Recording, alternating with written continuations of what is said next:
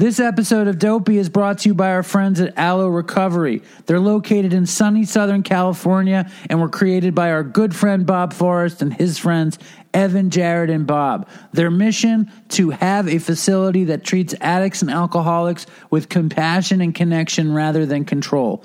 They make sure that their detox is as comfortable as possible, which is like a huge win if you're kicking heroin or pills or alcohol or anything. You want a comfortable detox. They're not a 12-step based place, which is awesome. They offer tons of ideas that could help your brain get over your affliction. They have amenities you wouldn't believe. Sound bath meditation, sweat lodge, yoga, equine therapy, surfing. And it's not the amenities that makes Aloe so special. And I can only say this because I know people that have been there. They really felt like the staff cared about them, that the program cared about their results. So if you're fucked and you're willing to go to a place like sunny Southern California to get better, I highly recommend going to Aloe. Hey guys, I want to talk to you guys about Sober Buddy, since it's super available to you if you need some help with your sobriety. It's the little blue fluffy guy you may have seen in sober memes on Instagram or Facebook. You can either use their free service called Sober Buddy Mail, which is a daily email with bite-sized sober challenges plus motivation and tips that are super helpful, or you can download the Your Sober Buddy app, which is an interactive version that shifts your challenges and motivations based on how you respond to it. The app also has a sober tracker that's down to the second and daily check-ins from Buddy, where he asks you how you're feeling and if you're sober, and then gives you advice based on your mood. Right now, Sober Buddy has over 30,000 people using their service to get sober, and I know there's a bunch of people in the Dopey Nation who use it and really love it. If you're interested, please check them out on yoursoberbuddy.com. You can see all of their services there. It's super nice to have these free and inexpensive resources out there for everyone now. It's been a long time coming. Again, that's yoursoberbuddy.com if you're interested. You can never have enough help when you need support. This episode of Dopey is also brought to you by our friends at SoberLink. Somebody cares about your recovery. Unfortunately, relapse is so common, especially when it comes to alcohol, because it is widely available and highly prevalent in many social settings. That's why having true accountability and a deterrent from drinking is so important for staying sober.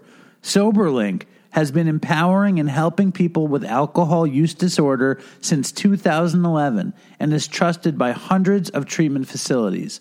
The SoberLink system consists of a portable handheld device that documents proof of sobriety in real time, keeping you connected to your family, friends, sponsor, treatment professional, recovery coach, or anyone else who worries about your well-being.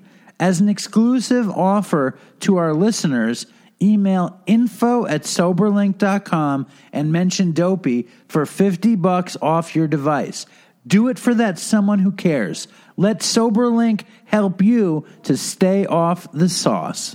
And finally, this episode of Dopey is brought to you guys, the Dopey Nation, through Patreon. I love Patreon, and I love everybody that signs up to it. It really helps us make the best Dopey show we can. It puts more Dopey into the universe. This month, there's just super cool stuff on Patreon. We had this amazing recovery coach on last week. We've had videos on. We've had music on. We had a panel on. Just kick down a little bit of money, and you will get extra Dopey. Plus, it helps keep the show moving along. So you go to www.patreon.com/dopeypodcast. I really appreciate it. And also, buy gear at dopeypodcast.com. We're teamed up with an amazing company out of Cincinnati, Ohio called SRO Prints, and they're junkies like me and some of you. And we have a ton of shit. We have a bunch of shirts that are still on sale. We're getting rid of everything. And check it out. It's at dopeypodcast.com. Now, if you want stickers, Venmo me money to Dopey Podcast. I don't know, $5 or $10 will get you some stickers. If you want hats, Venmo me $30. I have the Dopey hat. I have the Oy Vey hat. I have a few blue and red Dopey hats left, a ton of the classic black and whites, and we're about to get these trucker hats. So if you want to pre-order trucker hats, I do trucker hats for $25. That's Venmo me at Dopey Podcast. Anyway, enough with the fucking ads. Thank you for supporting the show. And here is the show.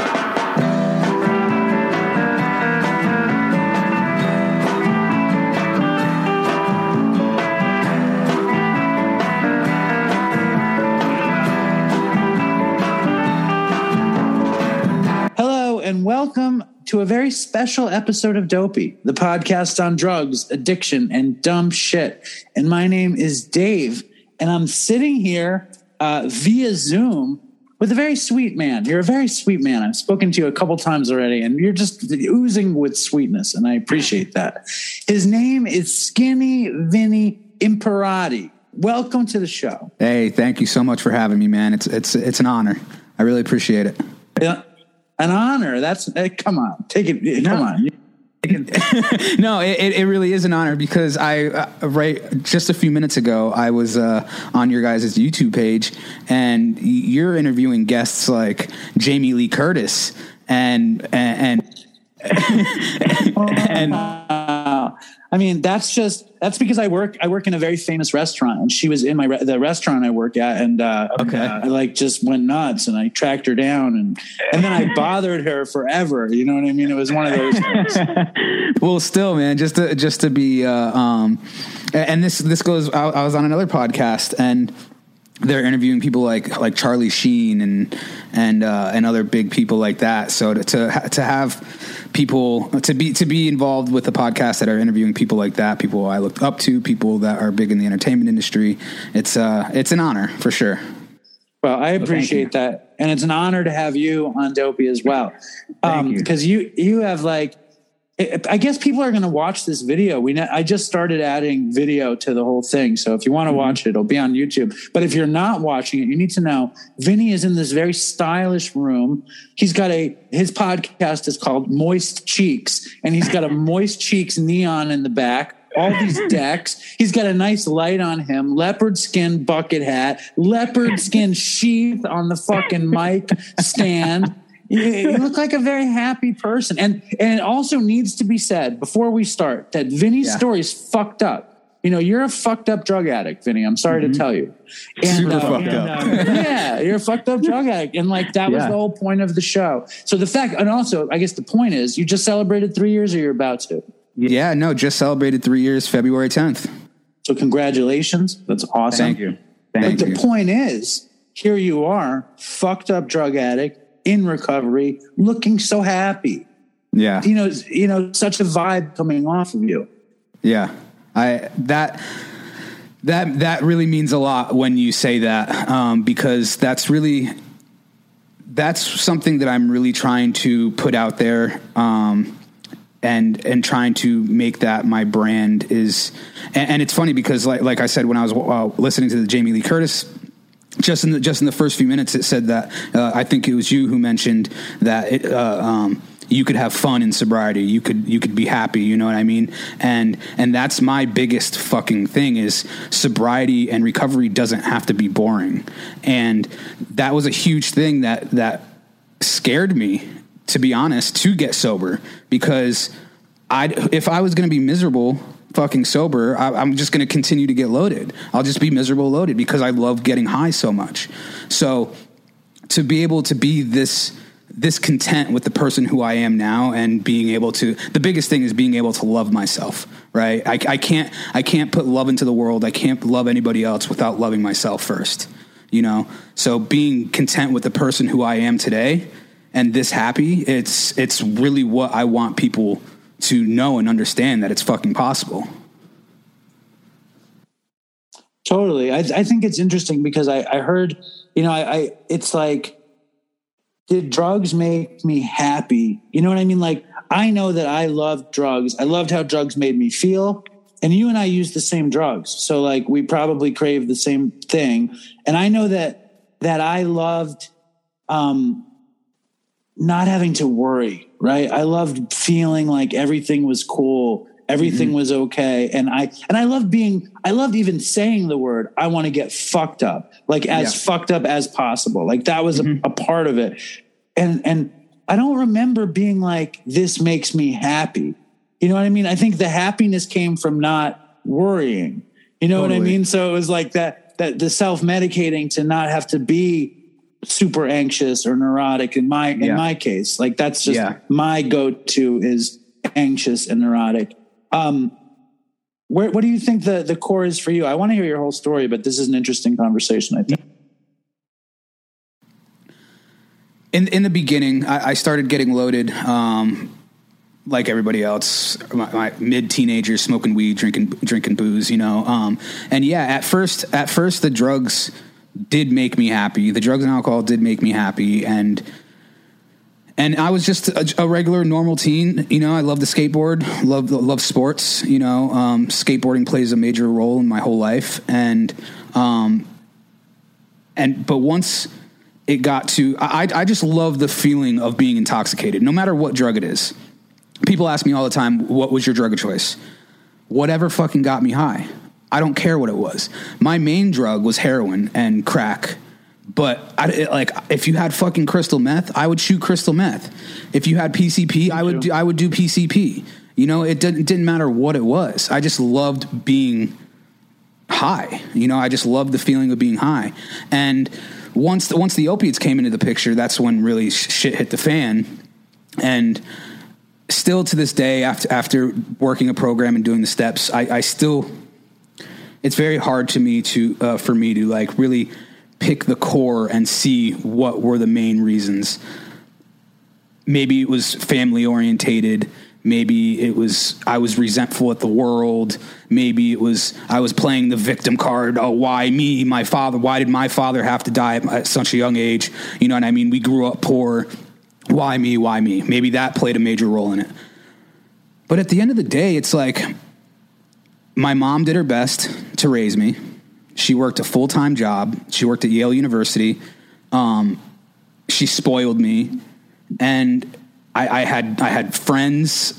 I played sports, you know, I had a normal childhood, but when the opiates came into the picture, it just like, it switched my way of thinking. It switched my perception of life.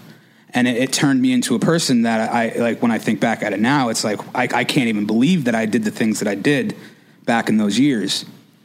And it turned me into a monster, and it turned me into somebody who just had no care for anybody, no care for anything, no care for myself, and started doing things that, that I'm ashamed of, you know?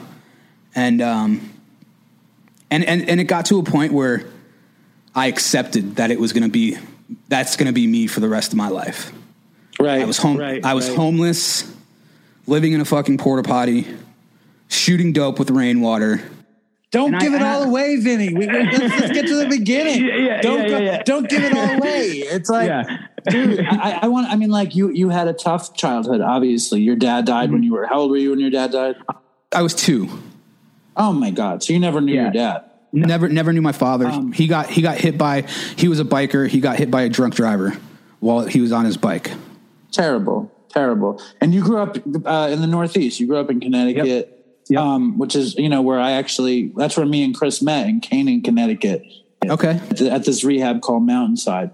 But I want to know, because it's a long leap, you know, from stonerdom, you know, being a kid to being a fucking homeless heroin addict in a porta potty shooting rainwater, right? It's a big leap. But I know a little bit about you, and your mother was a drug addict, right? Yeah. My mom was a drug addict. She was a heroin addict as well. And I could remember being really young and not really knowing exactly what it was, but I would sneak in her room and find needles and find dope bags. But again, I really didn't know what that shit was. But as I got older, I started to understand and realize, and I remember this moment like it was fucking yesterday. She picked me up from a baseball game. We're driving home, and she starts nodding out at the wheel, and I just started crying. And I said, "Listen, we lost my father. My sister's not in the picture anymore. You're gonna lose me if you don't stop doing that shit." And from that night, the next day she got on the methadone program and never put another needle in her arm. but she's still on the methadone program. And I'm sure that fucked her up to hear that from her 10-year-old, right? Totally, yeah. And she's still on the methadone program, and it's like past the point of no return. She's been on the methadone program for not necessarily. Years. Listen, I mean, I was on methadone 7 years or something. Not that 7 years is 25 years. I'm just saying you never know what the point of no return is. That's true. She could kick a milligram a month for years. That's very true. Did you hear this story about, I want to say his name is Johnny Winter. It's an amazing story. Did you hear the Johnny Winter story? I don't think so. All right. I told it on this show before, but you need to hear it. So I'm going to tell you this story. I think it was Edgar Winter. Either it was Edgar Winter or Johnny Winter. They're albino guitar players, like big time rock and roll heroes. Okay. Uh-huh. And I can't remember who it was. Maybe it was Edgar Winter. Anyway, he was on methadone for 25 years or something. Right. Mm-hmm. And he was touring the world, big time guitar player, heroin addict, obviously. And his family were his tour managers, and they got really tired of dealing with him nodding out. And they even got tired of him being on methadone. But they knew that he was too scared to come off the methadone. So the guy started weaning him with him not knowing for years, right? Mm-hmm. And they got to a point where they started giving him an empty gel cap of the methadone. And then for his birthday, they gave him a box. And in the box, there was a pill. And he's like, what the fuck are you giving me this methadone as my birthday gift in all the boxes? And they were like, no, open up the gel cap. And they open it up, and he goes, you've been clean for a year. He had been off the methadone for a year, and he didn't even know it. Wow. That's how you know that your mother might not be at the point of no return. This dude's a serious junkie. I'll send you the link. You know what I'm saying? Please do. Like, it might be a whole thing. So it's crazy. That is crazy. Was your house like Sons of Anarchy? Your mother was like the no. No. My mom, she was what they call a functioning drug addict. She was still able to hold a full-time job, and the job that she worked was a very demanding physical job. She was the head groundskeeper for Yale University for the athletic department. That does sound like quite a demanding job, Vinny, but I need to interrupt you and talk to the Dopey Nation about BetterHelp.com. BetterHelp.com is an amazing service.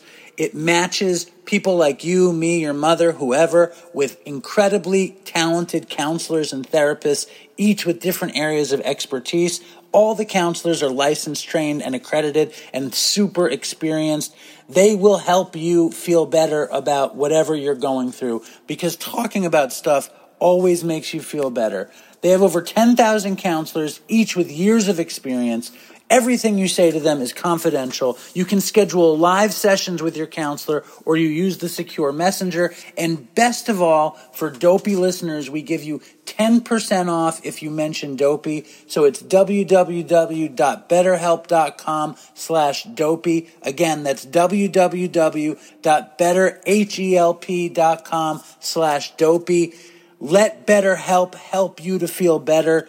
Talking always does it, and talking to someone who knows what they're doing makes it even better. Now, Vinny, what did your mother oversee again?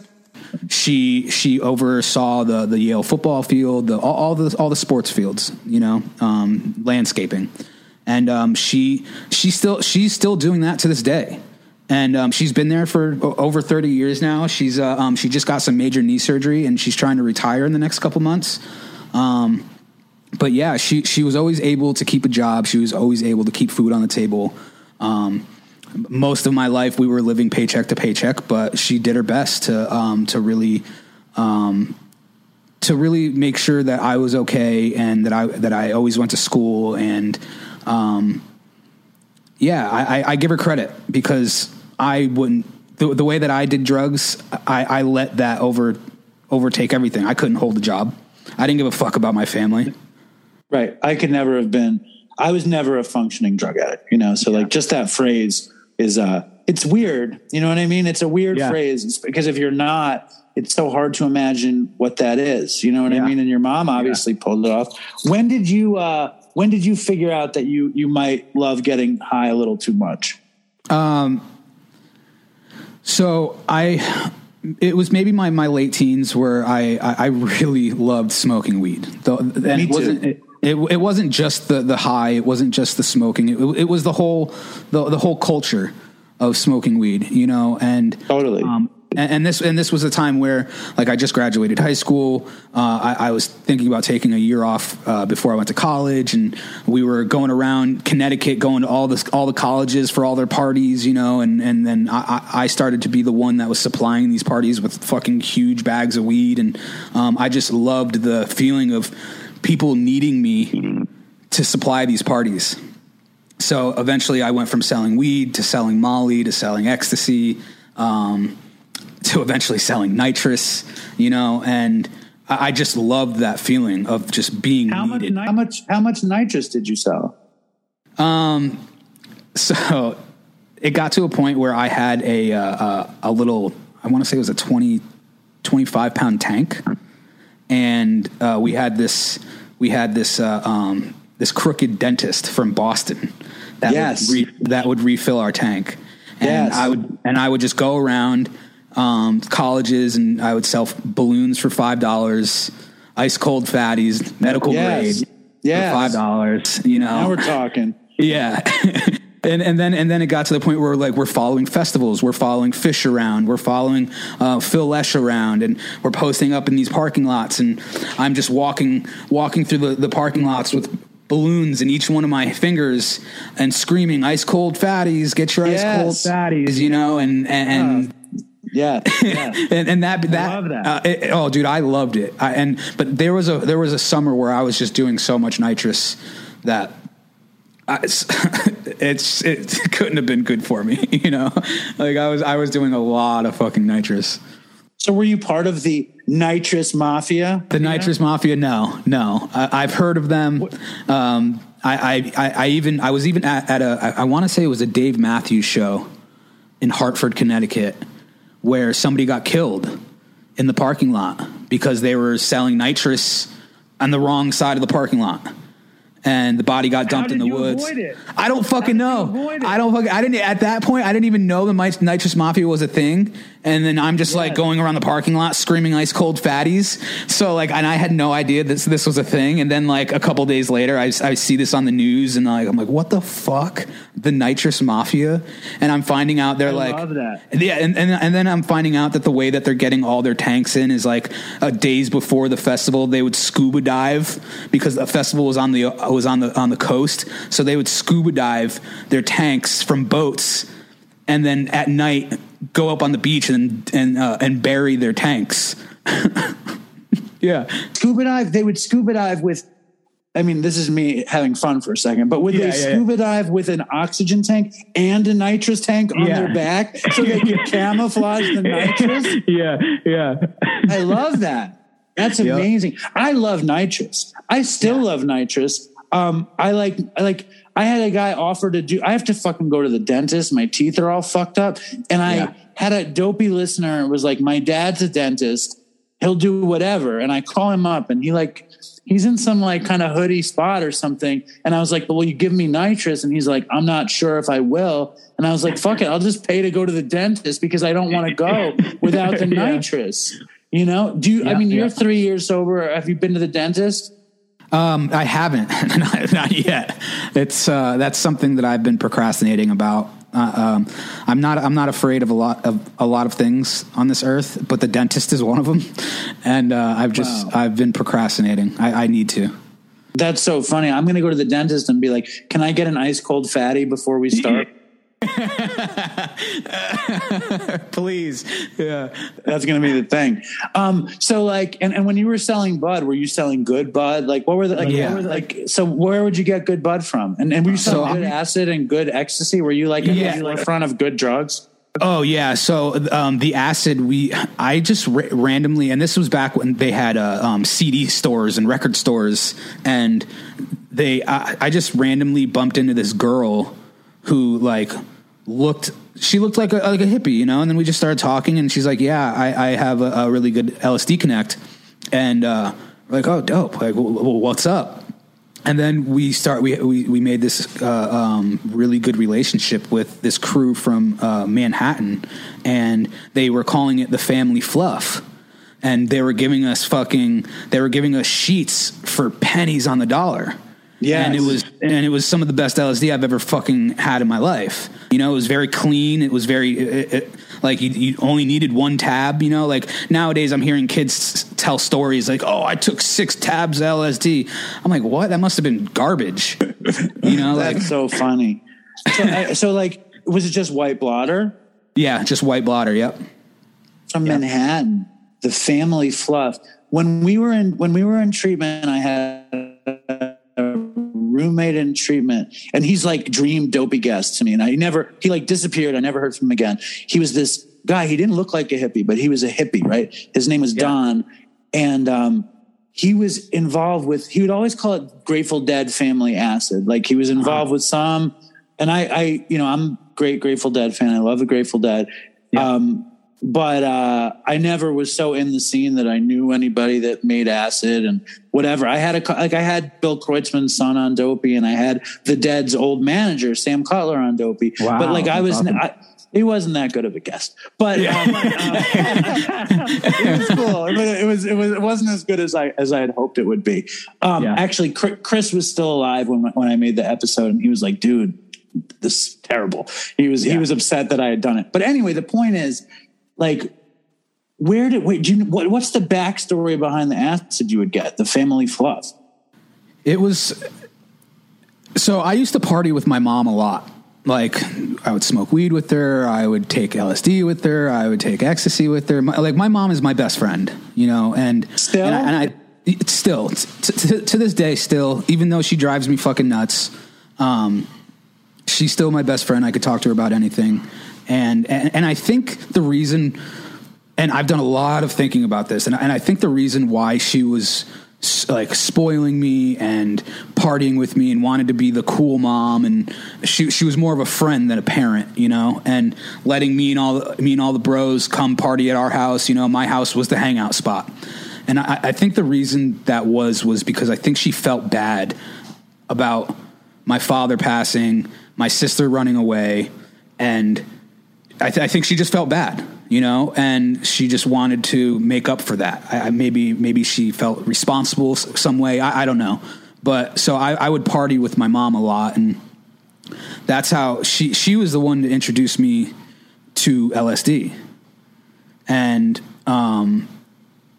it came to a point where, and she was the first one that we're talking. Tell me about your you and your mom. Like, you were talking about it. And I was just going to ask, like, do you think it's because she was scared? She wanted to pull out all the stops because, you know, she didn't want to lose you. Yeah, that's what I think it is. And she was the one that really taught me how to sell drugs too. Because it started off with me and my mom smoking a lot. And I was fucking 14 or 15 at the time, and I had no money. So she was the one that would be buying a half ounce or an ounce of weed a week or every 2 weeks, and we would smoke it. And it got to the point where she was just spending too much money. So what she did was she bought me an ounce, she bought me a scale, and she bought me those little bags with the apples on it. And she was like, "Okay, if you want to keep smoking weed, what you need to do is you need to bag this ounce up into grams. You need to sell them to your friends. You'll make money, and you'll be able to smoke for free." So that was really the first taste of selling drugs that I got. And I fucking fell in love with it. You know, I loved the fact that I can get high for free. I love the fact that I'm making money and feeling wanted by all these people in town, you know? And at that point I was living in Old Saybrook, Connecticut. It's a very small, rich, white neighborhood. And I stuck out like a sore thumb. The cops hated me. And when I turned 18, I got this huge settlement from my father passing. It was a lawsuit, and it was my lawyers had control of it until I turned 18. So when I was 18, I got a few $100,000, and when that happened, I just fucking went crazy. Wow, a few $100,000. So like walk me through that. Like you get a few hundred. Does it come in a check? How many hundreds of thousands? $300,000? It was a little over $2. And it was a check. The day I turned 18, I had to go to my lawyer's office. Oh my God. They give me a check for $200,000. But my mom was like, and I was planning on just going right to the bank. But my mom's like, no, you have to go to school. So I'm like, all right, fine. So I take the check with me to school. And I'm just like bragging. I'm just like, look at this, look what I just got, just being an asshole. And then I get out of school, go right to the bank. And first thing I do is like, all right, I want to cash this. And the bank teller, she's like looking at me, looking at the check, looking at me, looking at the check. And I'm like, yep, I want that in cash. That's me. Yep. And she's just like, we can't just take out and give you this much money in cash. We don't even have this much in the bank. I'm like, okay, well, how long is it going to take? She's like, all right, a few days. So they call me back when they have it. They have 2 security guards waiting there for me. They give me all of it in cash in like a canvas, looked like a pillowcase. And they're like, do you want the security guards to follow you home? I'm like, nope, I'm good. And so I drove home. I poured all of it out in my bed and I just laid in it for like 2 hours. You did? Yeah. Wow. Yeah. Did you get high before you laid in the money?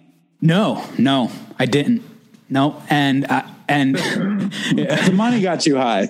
Yeah. Oh, totally. Totally. Dude, how disappointing is it though that the bank doesn't have $200,000 in it? It's like we dream there's like a safe and bags of money and gold someplace, and they don't have money to cash your fucking settlement check. Yeah, isn't that the worst? Yeah, that was really surprising, and but it like giving a kid that much money, like after growing up poor, first 18 years of his life, I'm not blaming it on anybody, but like it's not really a good move giving an 18-year-old that much fucking money. Well, what's the worst move? Giving a kid $200,000 on his 18th birthday, or giving a kid 100 dime bags with apples on it and say, if you want to smoke weed, this is how you do it. Which is worse? You tell me. Yeah, that's so true. Yeah. Or how about, I mean, like we skipped over the biggest question of all. What's tripping with your mother like? I mean, it's like, come on. Yeah, it's it was fun. It was weird. There would be some times where she was like tripping really fucking hard. She would have this picture of my father on top of the TV. Oh God. Yeah, and I we would both eat it. We'd hang out for a little bit, and then I'd go hang out with the bros. And I'd come back a couple hours later and she would just be on her knees with the TV off, just staring at my father's picture. And I'm just like, Mom, what the fuck are you doing? And she goes, oh, your father's talking to me. I'm just like, what, dude? Like, Jesus Christ. Like, I gotta go. Like, I love you, but I gotta go. I would avoid my mother like the plague on acid. I remember I'd come home from something and I'd be tripping and like I'd be too loud and she'd be screaming and I'd be just, the worst. But like that's got to be super heavy, but it's also very beautiful. You know what I mean? Like the fact that you were willing to do it, I can make fun of it, but the fact that you were willing to do it says how close you guys were. Yeah. Me and my mom were super close. Even like when the very first time I smoked weed, I felt like I felt like I had to tell her. I felt like, oh my God, I smoked weed. My mom's gonna be mad. And so, but I told her, and she was like, "Hey, smoke all the weed you want. Just don't put anything up your nose or in your arm." It's like, all right, cool. And then I kind of ran with that, and. When you got the $200,000, had you been dealing for a while at that point? Were you used to a bunch of money? Like you were, I mean, like what was the most money you had seen prior to the $200,000? Prior to the $200,000, maybe, I don't know, maybe $10,000. Right. Which is still a lot of money to be a kid selling drugs. Like I used to sell drugs. I never saw any fucking money. I would just do the drugs. I would fuck it up. You know what I mean? I was terrible at it. So when you get the $200,000, what do you do with it? The first thing I do is I go buy a Chrysler 300 right off the lot.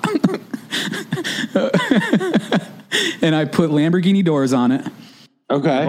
I bought 22-inch rims. Okay. TVs all inside of it.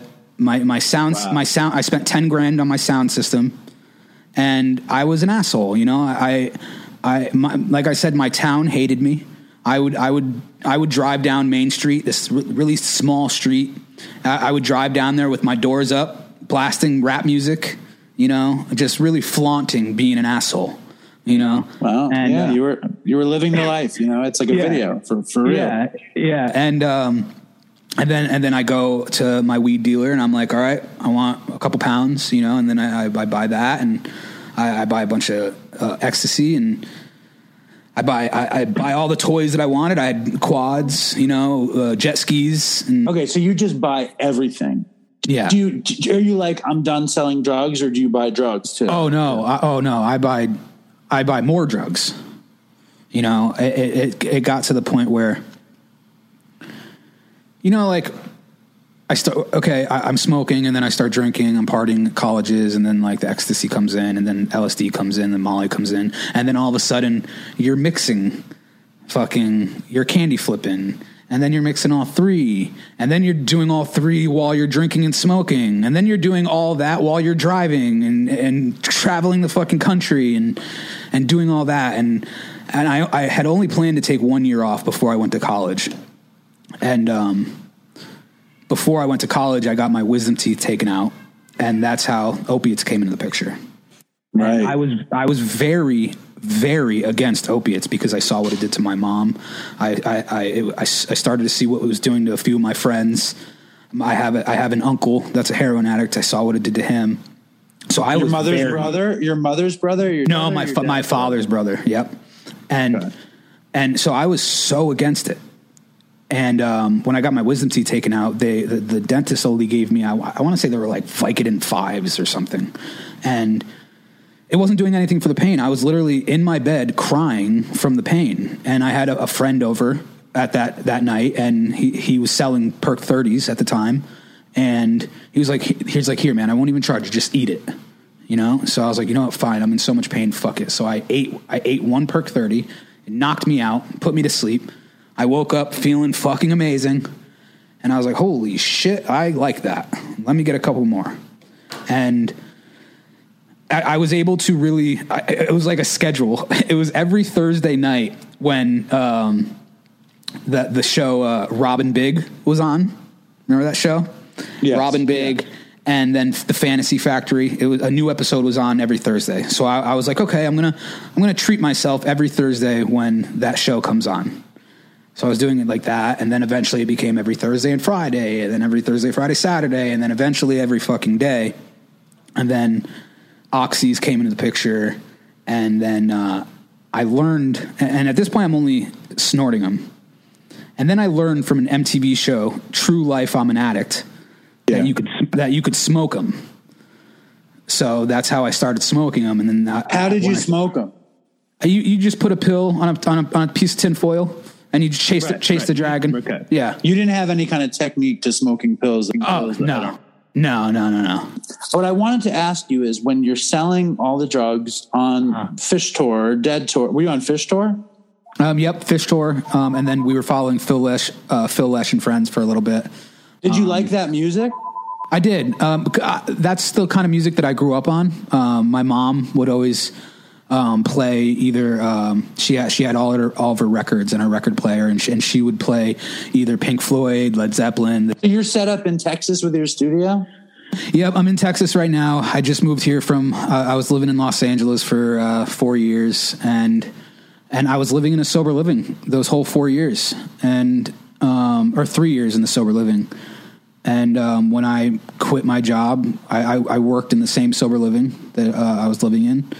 And when I quit and I was comfortable financially, I was like, you know what? Fuck this. I'm going to travel the country. I packed everything in my fucking Lexus, drove around the country for 7 weeks, and decided what my next move was. And I was like, fuck it. I want to continue entertaining people. And my team and I have a small following, you know, but so I decided I'm going to buy a ranch and just continue filming, and nobody will fuck with us, you know? Dude, you're jumping way ahead in the story. It's my own fault. But like, did you buy the ranch with money that you had inherited? Where do you have the money for the fucking ranch? No, how do you make so much money? What are you doing, Vinny? What's going on with you? So when I working in treatment while living there, I didn't have to pay rent for 3 years. So I was able to, the money that I was making, I was able to really pocket and save, which I was never good at. You know, dude, but let's not skip I don't want to ruin your story. I don't want to ruin your story.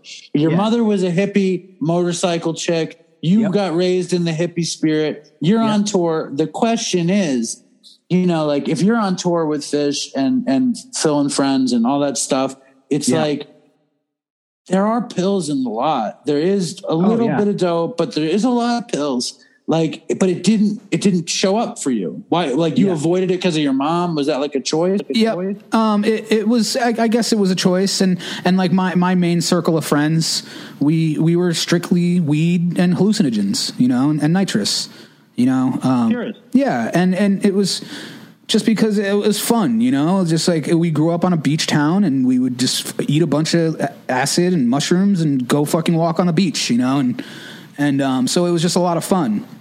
And then as the years went by, like all of our other friends were getting into the perks and oxys. So we kind of separated ourselves from them and did our own thing. But then it's very, very slow. The opiates didn't come into the picture for us until I was 21. And then it just went fucking batshit crazy, dude. Like the quickest progression of gnarliness and. Well, in the first place, if your mother's like, I don't want to see you shooting anything, and I don't want to see you snorting anything, is that why you were like, okay, I can smoke OxyContin? No, that I don't know. I think I was when I started smoking them, I had already been doing them, snorting them for, I don't know, maybe a few months, and I just love getting high so much. I'm always looking for that next best high, you know, and smoking them. Smoking them, you get the way, personally, I feel like you get higher, but the high doesn't last as long. If that makes any sense. Of course. I mean, when I smoked heroin, it was like, why am I doing this? You know, it's like, it just doesn't hit, it doesn't maintain, it doesn't hit. And I lost so much smoke. I came up like a huge fan of rock and roll and a huge fan of like outlaw culture and beatnik culture and artist culture and all that stuff.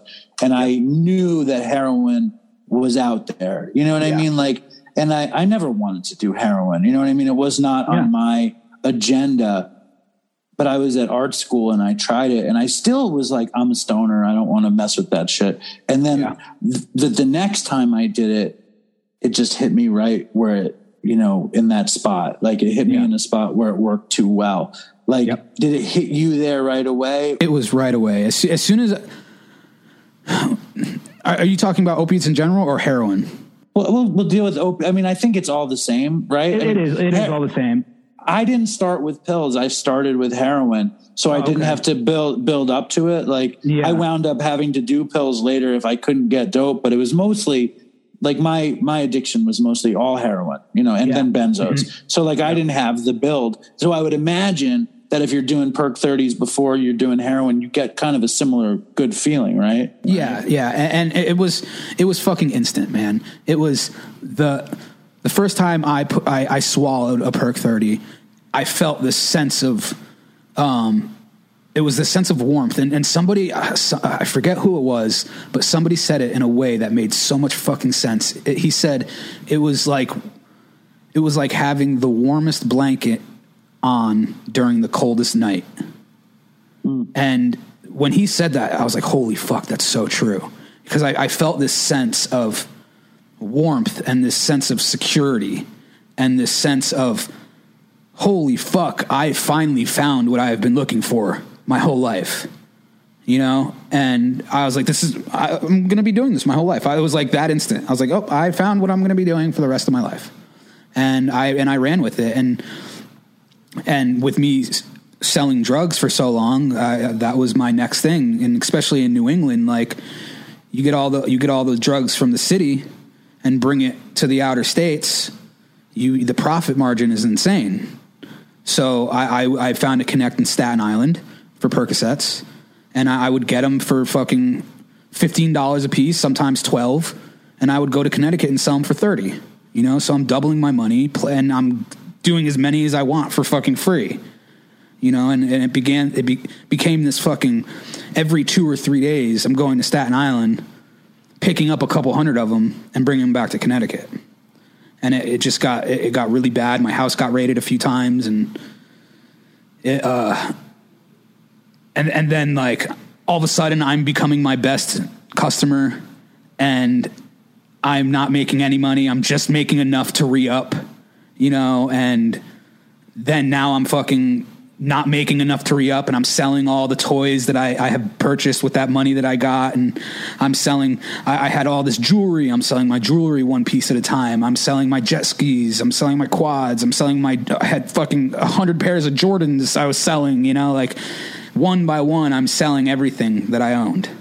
And to skip forward just a little bit, the last thing that I had from that money that I got when I was 18 was I also purchased a 2008 Dodge Magnum with the Hemi, and I purchased it I bought it off the lot for like $42,000, and I sold it to my drug dealer for 2 ounces of crack, 100 perk 30s, and $1,500 cash. And that was the last thing that oh no, good deal. Right. No. Right. And my sick fucking twisted thinking was, okay, I'm going to smoke a little bit of the crack, sell the rest, do a few of the 30s, sell the rest. And then with that $1,500 and the money that I make off of selling, I'll buy another car. Right. You know, but I was locked in a hotel room in Brantford, Connecticut, and I smoked all the crack, did all the 30s. And then I spent the $1,500 that he gave me. So now I have nothing. I'm living in a hotel, you know, it's, looking back at it now, like I don't regret anything, and I don't like, yeah, I wish I did things differently, but dude, you're sitting in a beautiful room with a neon sign that says moist cheeks with a leopard skin bucket hat. What do you have to regret anything for? It's working out, you know, like you don't have to, you know, thank God you survived. You know what I mean? Yeah. What was the first time you did heroin? Like, how did that pop in? The first time I did heroin, so my best friend, who is now not with us anymore, he passed away from an overdose a few years ago. He lived in Burlington, Vermont, and he knew that I was struggling, and he offered, at the time I was homeless, couch surfing, and he offered me to come live on his couch for a while so he could help detox me and get me clean. So I took that offer, and I go to Vermont, and I'm sleeping on his couch. I'm going through the fucking withdrawals for a few days, but I, not knowing, this dude is fucking doing heroin in the bathroom, you know? Oh my God. And I see him going in the bathroom all these fucking times, and I'm just like, what the fuck is going on? And I realize what he's doing, and I'm just like, dude, give me some now. And that's how heroin. Hold up. You're struggling with drugs. You're struggling with opiates. Yeah. He says, come up to my house in Burlington and you can kick here. Yeah. Okay, that's what he says. Meanwhile, he's a heroin addict with a habit, right? Yeah. And so it's like, I've never heard, I've been doing this show for fucking almost 6 years. I'm a heroin addict. I've never heard a story like this in my life. Yeah. And you didn't know, had you been using perk 30s and oxys with him? No. Nope. You grew up with him? John. I grew up. John. My friend John. Yep. And it was me, John, and Tom. Tom's my now manager. And I think Tom wrote Dopey months ago about you. And I didn't know anything. And I was like, hey, who cares? Skinny Vinny, what the fuck? It's like, I don't know. But it was great. Anyway, so how could this have happened? Like this story, like how does that happen? Yeah, so me, Tom, and John, we were the ones it was us that were when I was talking about the hallucinogens and smoking and all that stuff.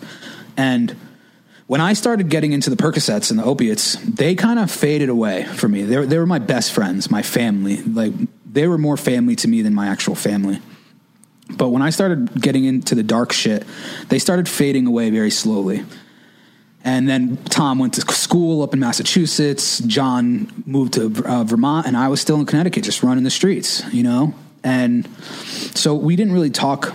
We didn't really stay in contact that much.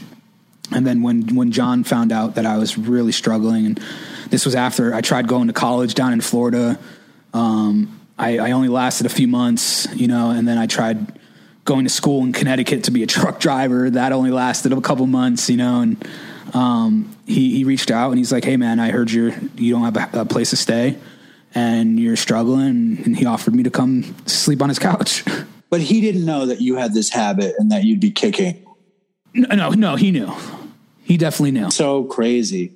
So it's like, all right, dude, here's some soup. Here's some cigarettes. Hang out. I'm just going to go to the bathroom now. It's like, all right, man. All right, dude. I hope you're doing okay. I'm just going to go to the bathroom. How many times did he use? Was he shooting or snorting? He was snorting at this time. And so how long did it take for you to catch on? Maybe a week. Oh my God. You're kicking in his house for a week. What is he doing to keep the habit flowing? This was around the time Silk Road was a big thing, and Bitcoin was only fucking $80 a coin, you know? So he was a computer genius. Anything technical, he was a fucking genius. He was a chemist. Like, he was just so fucking smart. And he had this hustle with Bitcoin back in the day. And that's where he was making all of his money. And that's where and in Vermont, it's hard to get drugs like that. So he was ordering everything off Silk Road, and he would just have the dope come right to the fucking front door. It was insane. And yeah, it was insane. And because, and this is going to lead into another crazy fucking story, is like, when I found out he was doing dope, and I was like, all right, give me some. Then I'm living with him up there for months, and we're buying all this top-notch, top-grade fucking heroin off Silk Road. It's probably, to this day, some of the best shit that I've ever had. And literally gets delivered right to our front doorstep, because in Vermont, how it works is the farther north you go, closest to the Canadian border, the more expensive drugs get. A bundle of heroin in New York City, $25, you know, at this point in time, $25. Burlington, Vermont. Only if you buy a shitload of it. Yeah. Okay. Yeah. Continue. Yeah. Burlington, Vermont, you're paying $200 a bundle. For the $25 bundle. For a 25 that you're buying like a shitload of bundles. Yeah. I would never go to the city and just buy a fucking couple bundles. You know, when I go to the city, I go to fucking make sure I'm good for a while. So how many bundles would you buy? Every time I would go to the city before I was involved in a major fucking thing, I don't know, maybe 30, you know, maybe somewhere from 20 to 30. That's where you save in the bulk. I have so many questions, Vinny. I'm sorry. Yeah. It's like, it's okay. You ever saw, I'm sure you've seen Pulp Fiction, right? Of course. Right? In that scene where he's like, this is the Mexican shit and whatever. Yeah. And then there's like, and this is the Choco or whatever. Yeah. It's like, okay, I used drugs in Manhattan. You know what I mean? Like, I used drugs in this room. I used drugs where I lived down the street, and I would go to Brooklyn, or I'd have a dealer come, or I'd go to the Lower East Side or whatever. And the good drugs was called, you know, Dead on Arrival or Monster Power or Bush or whatever. Yeah. But it wasn't like the Choco from Central America, you know? So when you're buying this high grade heroin on Silk Road, is it like the bullshit stamps, or is it like the fucking fiction shit? No, there's no stamps. When you're buying it off Silk Road, you get it in a bag, all in just one bag. It's not bagged like up. Eric Stoltz. Yeah. What did they call it? There's no name. They have no name for it. Yeah, and it was like, we were buying off Silk Road. We were buying heroin. We were buying vials of liquid LSD. We were buying benzo powder. Like, strictly powder. Yeah, we were making our own Xanax, you know, and we don't know how much powder is a fucking milligram. So we were just like doing this, and we're blacked out for fucking weeks at a time. You're pressing your own pills, or you're not pressing. We put it in little caps. Yeah. Amazing. Dude, and I never got to do liquid LSD either. You've done everything that I didn't get to do. It got to a point where I was shooting up liquid LSD. Oh, did you put it in your eyes? I never did that. No, you never put it in. Okay, but you would shoot it. So tell us a story.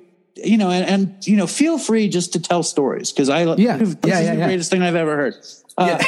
So funny. It's like, why should I enjoy this so much? You know what I mean? Like I'm coming up on 6 years in recovery. Thank God. Congratulations. I appreciate it. But it's like, why, like, this is making my day. You know what I mean? Like, And I'll tell you this, Vinny, I'm going to say this, and I don't mean to be up your butt, but like, we needed you. The Dopey Nation needed you to come. This is like one of those things where there are no coincidences. We needed you and you've arrived. Now tell us about shooting liquid LSD, please. I love shooting shit in my arm. I love the whole ritual of it, the whole process, the feeling of the needle going in, seeing the blood go back up the needle before you push down. I love it. Yes. So whatever the fuck you could put in a needle, I'm doing it. I don't care. Mm-hmm. And it got to the point where like we would just order fucking liquid LSD and it just dawned on me. I was like, I'm going to try shooting it. Instant. I'm talking before the needle goes all the way down, or the plunger goes all the way down. I'm out of this full on. And there was one instance where I was so fucked up where it was almost uncomfortable. And I was on the couch and this girl was sitting next to me and I was sweating. I was like almost having a bad trip. She notices that I'm like really going through it. And all of a sudden she just gets on top of me and starts making out with me. And it calmed me down. I was like, holy shit, that's cool. Let's keep doing this. And that girl ended up being my fiance or my ex-fiance like a year later. Was she a stranger? Was she a stranger when she did that? Not a stranger. Like we had been partying a little bit together for like a couple weeks, you know? And she's also, she became my running partner and like we would do heroin together and, you know. But that's a serious love moment when you shot up liquid LSD and you're a junkie and this girl gets on top of you and start making out. You're going to fall. There's no way not to fall. Exactly. And the first, this is funny. It's also kind of disgusting, but the first time that we had sex, we were both high on heroin and she wanted me to put it up her butt. And so she starts riding me like, and I'm in her butt and all of a sudden I start smelling shit. Yes. And next thing you know, I'm covered in shit and she got all embarrassed and ran to the bathroom, got in the shower. She's crying. And I'm like, I think I love this girl. So I just run in the bathroom. So I run in the bathroom and I'm just like, listen, look, it's okay. Don't be embarrassed. You know, I got in the shower with her, you know, like, and then we were together for a while after that. Let me ask you some questions here. Okay. First of all, like if I haven't thanked you enough, thank you so much for coming on the show. Because this is like just it's the best. Number one, so thank you. Okay. Yeah. Now, number two, I didn't have a lot of anal sex in my life. I had a little bit of anal sex. I would always get nervous. It made me nervous. Yeah. The tenderness. It's like whatever. But what everyone would say, and as though I would act as though I knew about anal sex, was that the shit will come out, you know, and the shit didn't come out when I had anal sex. It was, I was worried that I would tear her anus or whatever. Yeah. Now, how often have you had anal sex in your life? Quite a few times. I don't know, maybe, maybe like 20 to 30 times. Okay. Like, so maybe with like 10 different girls. How often is the shit coming out? That was the only time. One time. One of my best friend, probably my best friend in the world, when he's not as good looking now as he was when we were kids. When we were kids, he was just the best looking kid in the world. Yeah. And he wouldn't have sex with women in their vaginas. He would only fuck them in the ass. And I never asked him about the shit. But he was like the maestro. He needed to fuck everyone in the ass. But anyway, so when your ex-fiance, how is she doing now, by the way? Is she around? She's around. The last time I saw her. So we split up because we went through some shit when we were together up in Vermont. We went through a lot of shit together, like really bad, a lot of bad stuff, like a lot of deaths, a lot of police, a lot of me living in her parents' house and taking advantage of that, and then we split up. Well, I went to a rehab. She comes from money, so her parents sent her to a very expensive private place in New Hampshire, and I ended up going to a state-run place in Vermont, and she ended up meeting some dude in the rehab that she went to. Yeah, and then when I got out, I did 30 days in a spot. I think it was Brattleboro, Vermont. And the day I get out, they give you your phone back, give you all your stuff back. And I'm in the parking lot. I turn my phone on, and my phone's just blowing up. And I answer. They're like, "Yo, John overdosed. He's in critical condition up in Burlington." So I fucking fly up to Burlington, and I get to the hospital, get to the front desk. I'm like, "Listen, I'm looking for John Randall. Somebody just called me. He's in critical condition," and they're looking through the computer, and they're like, we don't have a John Randall here. And I'm like, no, that's bullshit. He's here. And then they do a little bit more digging in the computer, and that's when she was like, "I'm so sorry, but he just passed 10 minutes ago." So that kind of, after hearing about the girl and then this happening, me being 10 minutes too late, it threw me off the deep end, and I went and I bought a bunch of heroin, went back to the parking lot of the hospital, and I overdosed in the parking lot in the car. And a stranger just happened to walk by, and just by the grace of God had fucking Narcan on him, and saw me with the needle still in my arm and Narcan me. How old were you at that point? I want to say I was 25. And that's how old John was when he died? I think he might have been 25. Yep. 25 or 26. Yeah. I'm sorry. I'm very sorry to hear about him dying. It's Thank you. And that's the kind of thing. And even to this day, and I know I shouldn't be thinking this way, but I kind of have what they call a survivor's guilt, because I have over 15 overdoses on my belt, and a few of them where I like had a tube down my throat, EMTs over me while I'm waking up. And I have done a lot of bad things in my past, a lot of bad things. John was the sweetest kid, wouldn't hurt a fucking fly. And he had one overdose that took him out. Yeah, but it's like, you can't look at it like that. I know. I mean, you just can't. You can't. I mean, it sucks. I mean, it's like Chris probably overdosed a million times, and he didn't think he could die, and he died. Yeah. But before Chris died, one of my best friends, who I used with, like you used with John, my friend Todd, he died 6 weeks before Chris died, and he probably never overdosed before. He wasn't the sweetest guy in the world, and he certainly wasn't the smartest guy in the world. He was no John Randall, but I loved this guy. I loved him to death. And, it's like, it's weird. There's no way to really talk about it and really make sense of this thing that we do to get out of our heads, to feel better, whatever. It's also deadly. You know what I mean? That's a hard duality. It's very hard to make sense of that kind of thing.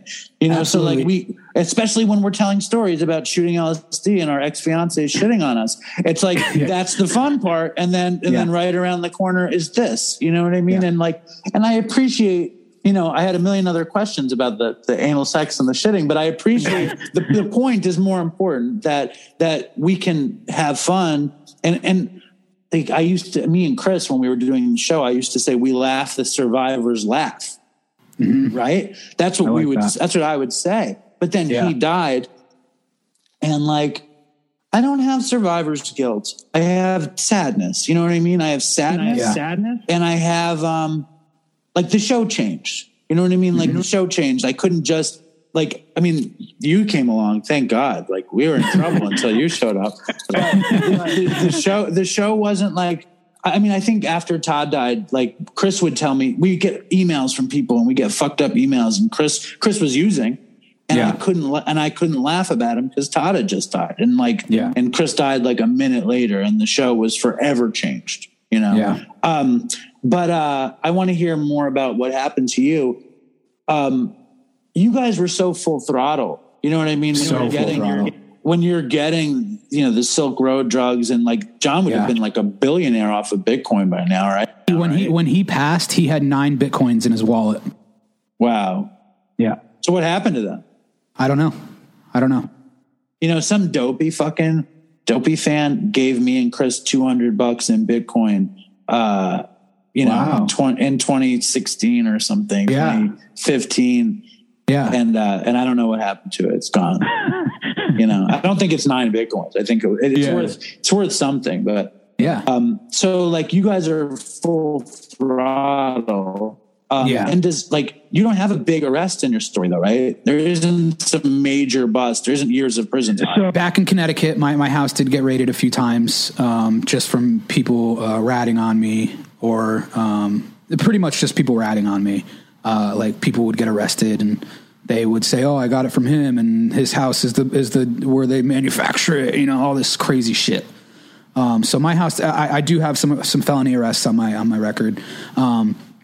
But the biggest, I was involved, and this was up in Burlington before John passed. When I met my ex-fiance and I started living with her, we were tired of spending fucking $200 for every time we wanted to buy a bundle, and so a very good quality that I think I have is networking and building relationships.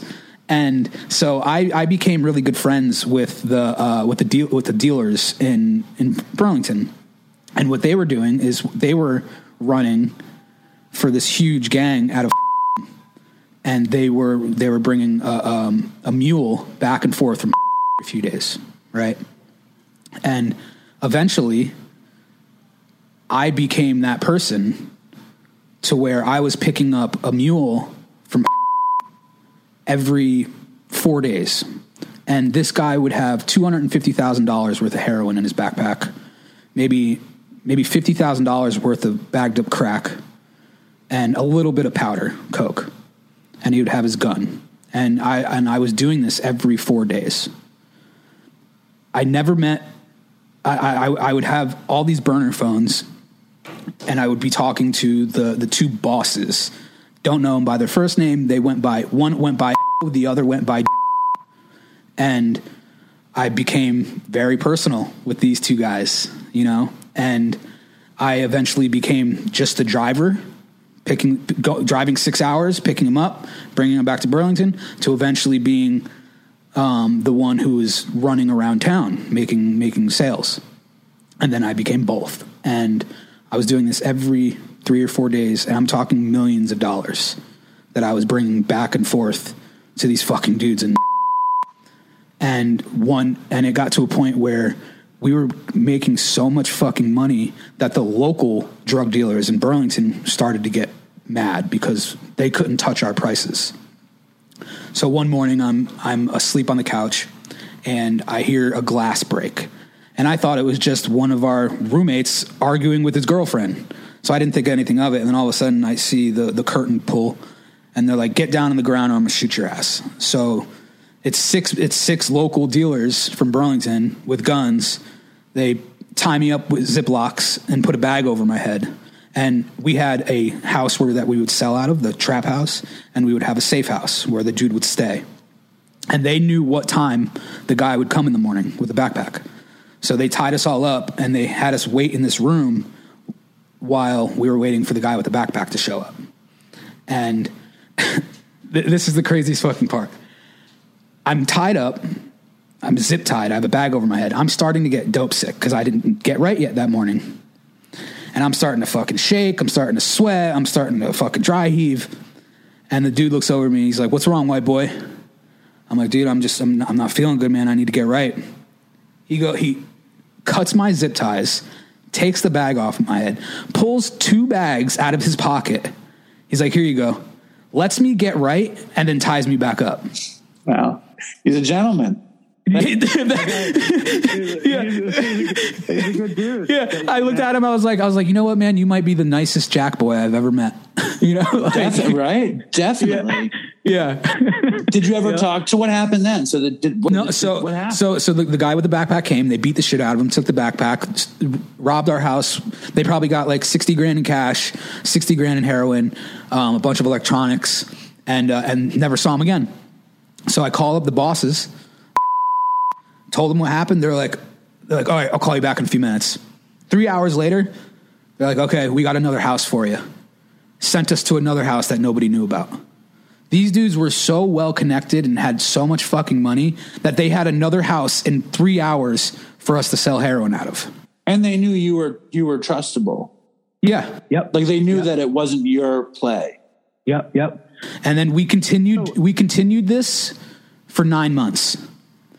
And then the very last time I made the trip down to pick the guy up, granted, they told me to come down, when I got there, they're like, we're not ready yet. They put me up in this fucking hotel on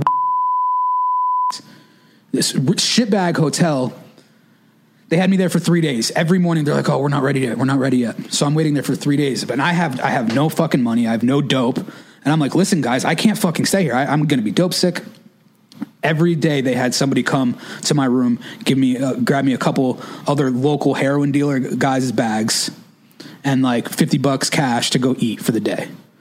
And they had me sit up in that hotel for 3 or 4 days. And then they were finally ready. We could drive up back to Burlington. I'm out making runs. I get a call from one of my, on the burner phones, feds, DEA, everything are at all the houses. Don't come back. I threw out all my burner phones out the windows.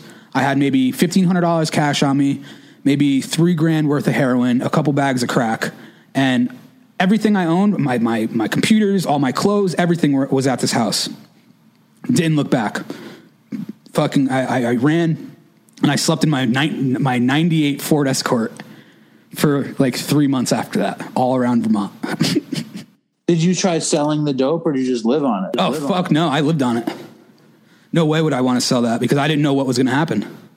So, I mean, in the beginning of this conversation, this magical conversation, you started talking about being a homeless heroin addict who lived in a porta potty. Was this the beginning of that? That was the beginning of that. So I was living in and when I say living in my 98 Ford Escort, I was in the trunk, sleeping in the trunk. Imagine my fat ass sleeping in a tiny 98 Ford Escort, right? And then your whole thing, it's so out there. And I didn't even mention to the Dopey Nation, like who you are or what you do or your thing. Yeah. And I feel badly about that. They'll get to it. We'll get to it eventually. But like, dude, it's all fucking really next level stuff. You didn't do anything in a normal way. You're sleeping in the trunk. So the trunk is closed when you're living. The trunk is closed, and it was just. Doors? Can you get out through the doors? Yeah, no. So the doors worked. The front 4 doors worked, but in Vermont, it's illegal to be fucking either sleeping on the street or sleeping in your car.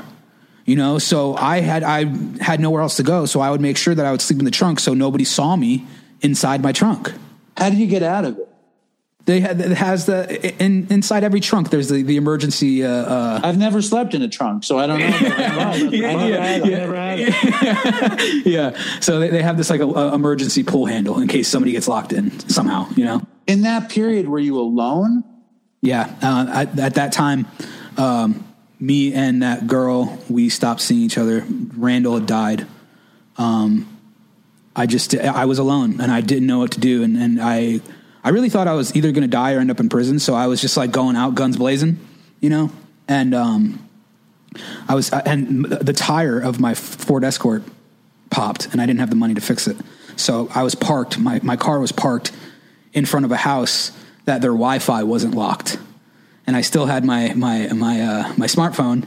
So I made sure that I was still able to fucking watch Netflix, my mom's Netflix account, while getting high in the trunk of my Ford Escort. But living on that $3,000 of dope the whole time. Yeah. Did they have? Was there Wi-Fi, fire Wi-Fi, or just standard sort of Wi-Fi? It was just standard Wi-Fi. It was like my dad. It was like my dad's Wi-Fi. It wasn't fire Wi-Fi. Yeah. Fuck, man. And like that must be where like it's like we can tell the story and it's an amazing story, but and laugh about it. But that must have been a very scary time. It was very scary. And at this point, Tom, my manager, he did some really fucked up shit in Connecticut where he ended up doing 5 years in federal prison. So at this time, he was locked up. Randall had passed. I'm on the streets. And so it's like out of the three of us, like I'm the only one that's still free, but I'm not living, I'm surviving. And Tom didn't know the extent of what was going on, because when Tom got locked up, like I was so fucked up that I wasn't writing. I wasn't, he didn't know where to call, like we didn't talk much. And then when Randall passed, his parents went in and he saw the look on their faces and he thought that they were going to say that I died.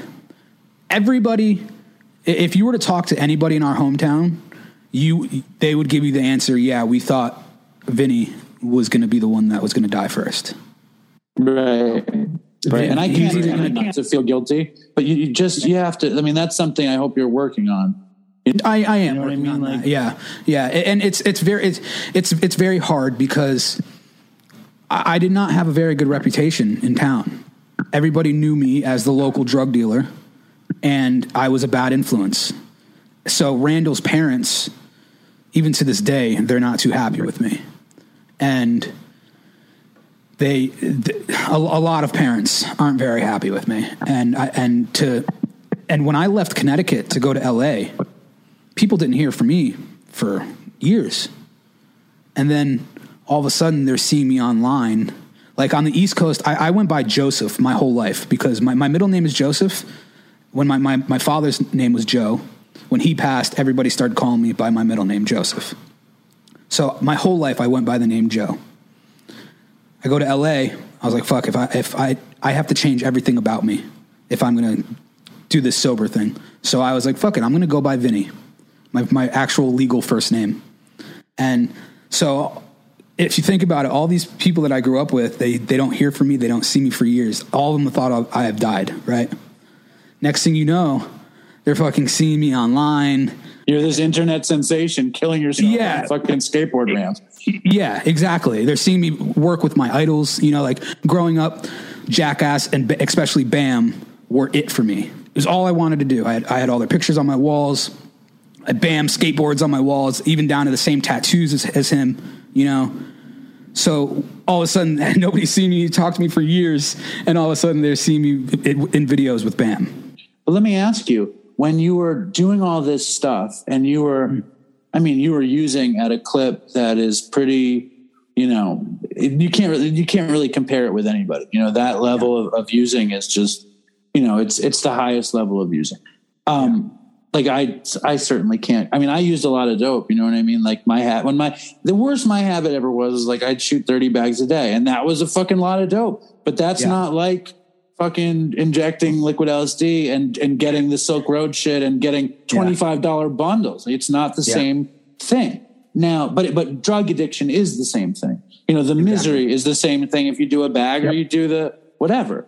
But the question is like, your story is so fucking rich, but there was no Bam Margera, Jackass, skateboarding. There was drug dealing and drug taking and touring and $5 fatties and everything. Like, were you skating? Were you doing stunts, or was it just something that you loved when you were a kid in the back of your head? So when I was 12, maybe 13 years old when Jackass and Bam and CKY, Big Brother, all that shit really hit mainstream. And I fell in love. And skateboarding was the main hub of it. I loved skateboarding. Me and all my friends skated. My friends were the one that progressed more than because I was always big growing up. I was always a big dude. My friends progressed in skateboarding way quicker than I could ever. But I still loved the sport so much that I just wanted to be involved somehow. So that's how I picked up a video camera, and I started filming all my friends skateboarding. And then Jackass and CKY hit, and we were pretending that we were them, you know, jumping off into bushes, you know, and shopping carts into bushes, you know, just doing fun stuff, fun, stupid stuff with your friends and recording it for your own pleasure, you know. And it was a dream of mine always, ever since I first laid eyes on the Jackass logo, to either work with these guys or have our own show or to travel the world and just hang out with the bros. It's always been a dream of mine. And then when I started smoking weed, I still loved it, still wanted to do it, but the smoking of the weed and the drinking and partying, that got in the way, really. But I still loved it. When the opiates came into picture, any passion that I had for anything on this earth just went away. It was replaced with passion for opiates and drugs. Yeah. I was passionate about opiates. I can tell. Yeah, and all that stuff that I told you that I sold, all the camera equipment, all of my computers, you know, everything was just one by one just sold. And then it got to the point where I was mid-20s, and I was like, okay, this is never, like, that dream, that passion of mine's never going to fucking happen anyway, so why the fuck even have it in my head, you know? So it got to the point where I didn't even, like, I threw out all my skate videos, my DVDs. I threw out all my CKY VHSs. I threw out all my band memorabilia. Threw out all my skate decks that I had on my wall, you know? And I just didn't, it was just out of my life. The way that it came into my life is when I went to LA, I was going from treatment center to treatment center, getting either kicked out or leaving, getting high in it, you know, and my main thing was I would convince other clients to leave with me, to get loaded with me. Misery loves company, you know? And you're a social dude, you know what I mean? And it's like, it's much less fun to be in a foreign state and leave a treatment by yourself than to do it with someone else and have the laugh and the adventure. And Absolutely. It's much less fun. You know, I get it. So I'm going from treatment center to treatment center. And at this point, I still had no want of getting sober. I still loved getting high. I didn't want to get sober at all. I was just taking advantage of the health insurance my mom was paying for me monthly. Just going into these programs, eating food for a few days, sleeping on a bed for a few days, and then just going right back, you know? And the last sober living that I got kicked out of, I convinced two guys to leave with me. So we're out front of the sober living, waiting for the Uber to come. The management comes out, find out what we're doing. They convinced the two guys to stay. And then they were like, okay, Vinny, what are you doing? I was like, oh, well, if they're going to stay, I'll stay. She goes, nope, you're out of here, and kicked me out. So, of course, I'm going to be like, all right, fine, fuck that. I have my own money. I'll get high on my own. And so I'm sitting on the front step waiting for my Uber, and this was the very first spiritual experience I had in my life. It sounded like Randall whispered in my ear saying, enough is enough. You're 30 years old. Enough is enough. And it was a very vivid, loud whisper. And it sounded like fucking Randall. And I called up the program director. I was like, listen, man, give me one more shot. He put me into another house. I walk in there, and that's where I see Jackass. And I already knew who he was. I knew what he was into. I was a fan. And at the time, he needed a filmer. And he actually, the first thing he says to me was, I had a heartogram, you know, Bam's little sign that he has, that he reps, you know, the him logo. I had that tattooed that I recently got covered right here. And he's like, oh, you have the heartogram tattoo? And I was like, yeah. He goes, okay, me and you are going to be friends. And I was like, okay, rad. And then he needed a filmer. I told him that I had experience growing up filming skateboarding. And he invited me to come film a video with him. And the first thing that I filmed for him was we went to Venice Beach, and we attached a boxing glove to a gas-powered RC car. And he laid down spread eagle on the ground, and we drove it into his nuts at full speed. And I'm just like, okay, I love this. This is amazing. Okay, this is fun, you know, like not knowing what's going to come out of it. He saw that I knew what I was doing. He saw that I had experience with the camera. He understood that I was very educated about the culture, about skateboarding and the Jackass culture and what he does. So he's like, all right, dude, welcome to the crew. I was like, okay, so sick. Crazy. Yeah. It's continue. And I haven't thought about this, but keep going. Yeah. And at this point, you know, I'm still on the fence of being sober. Right. I'm like, even though I had that spiritual experience, I'm still on the fence. I'm not having cravings, but I still had that reservation of a little bit down the line, I'm probably going to get loaded, you know? But after that first video, he edited it, put it online, and it blew up. It's getting comments and likes and shares by people who I've looked up to my whole life. Tony Hawk, all these fucking legends are seeing a piece of art that my name is attached to. So my mind is exploding. I'm like, holy fuck. And this was a month after I had that spiritual experience. It was like quick, right? I'm starting to think, holy fuck, after I had that experience, what sounded like my best friend whispering in my ear, enough is enough. What I've been dreaming about my whole fucking life fell on my lap. And then it snowballed. It was like a snowball effect. I'm just filming for him. And then I meet the whole crew, the Too Stupid to Die crew. They had a show on MTV at that point. So I'm their personal filmer. You know, we're traveling the country filming, and then more opportunities. We're doing live stunts on stage in front of 8,000 people, opening for Wu-Tang in Chicago. Oh my God. And I'm just like, what the fuck is going on here? And this is all in the last 3 years. What you're talking about?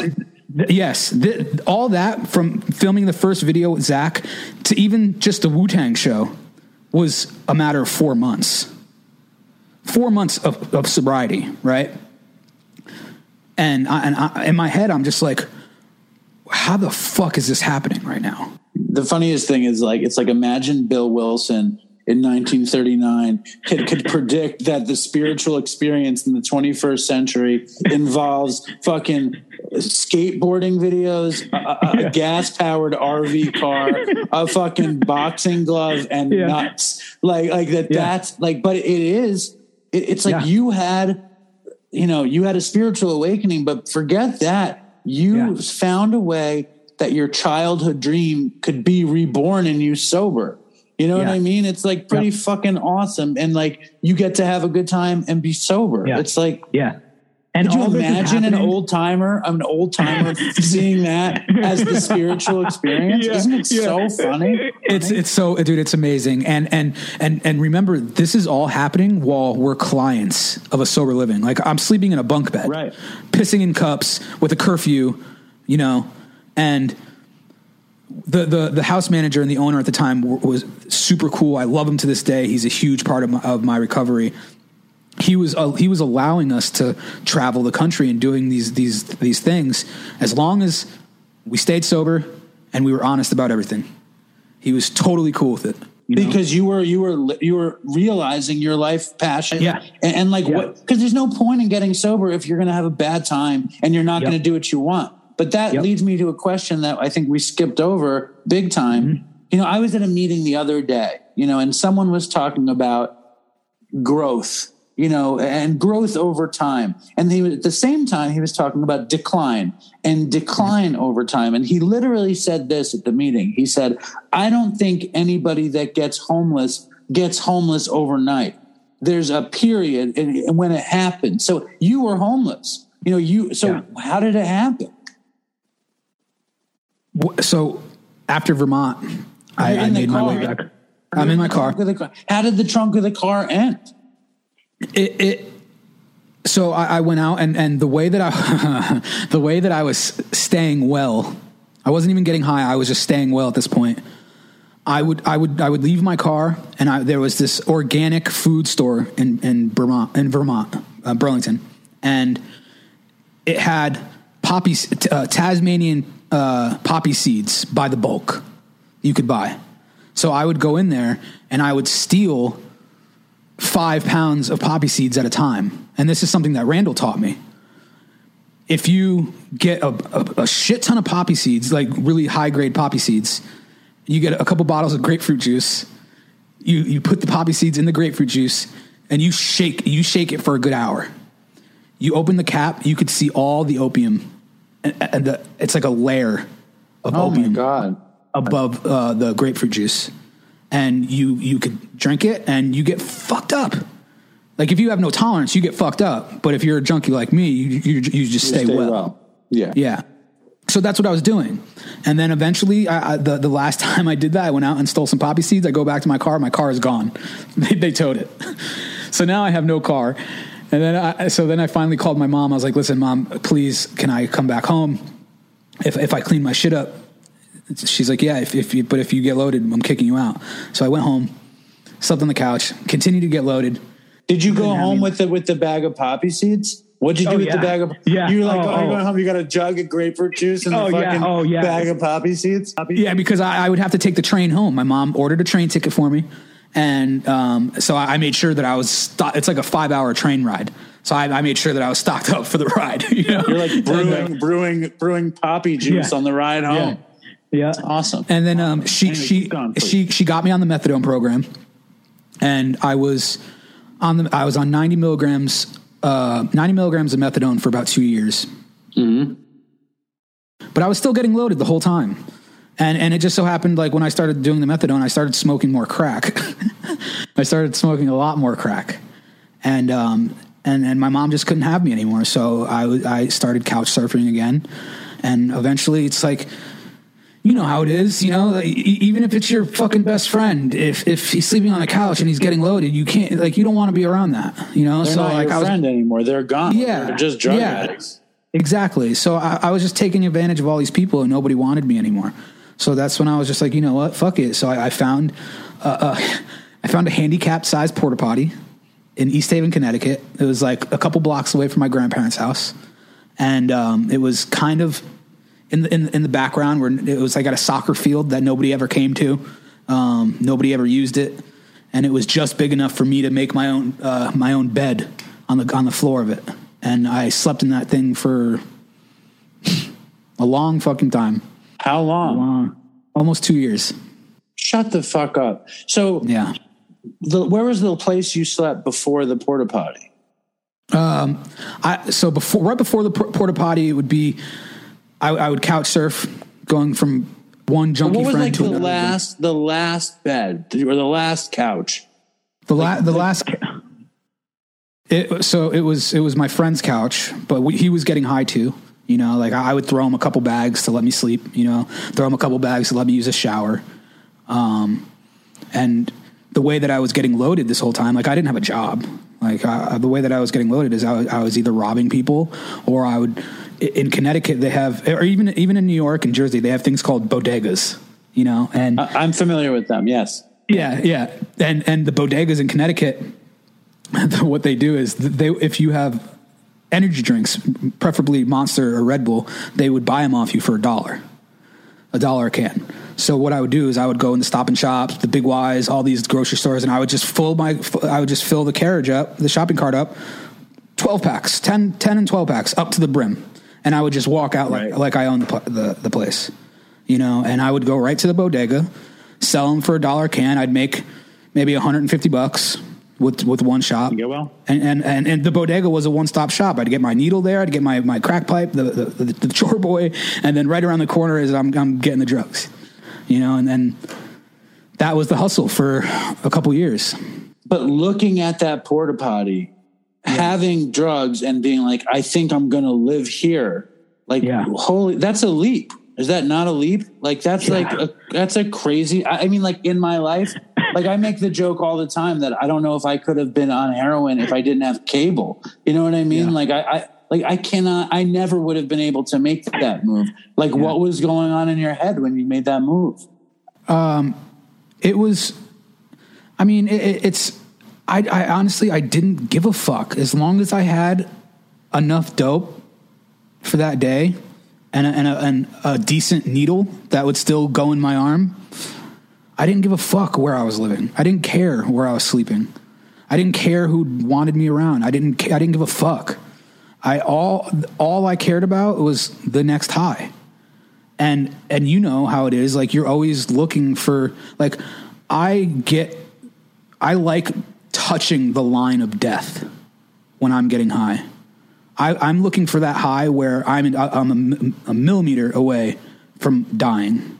Right. So I'm always searching for that fucking next that next needle, you know. And it was to the point where like I said earlier, that I accepted it. I accepted that I was going to live the rest of my life a lonely drug addict, and I was going to die a lonely drug addict. And the sick part about it was I was okay with it.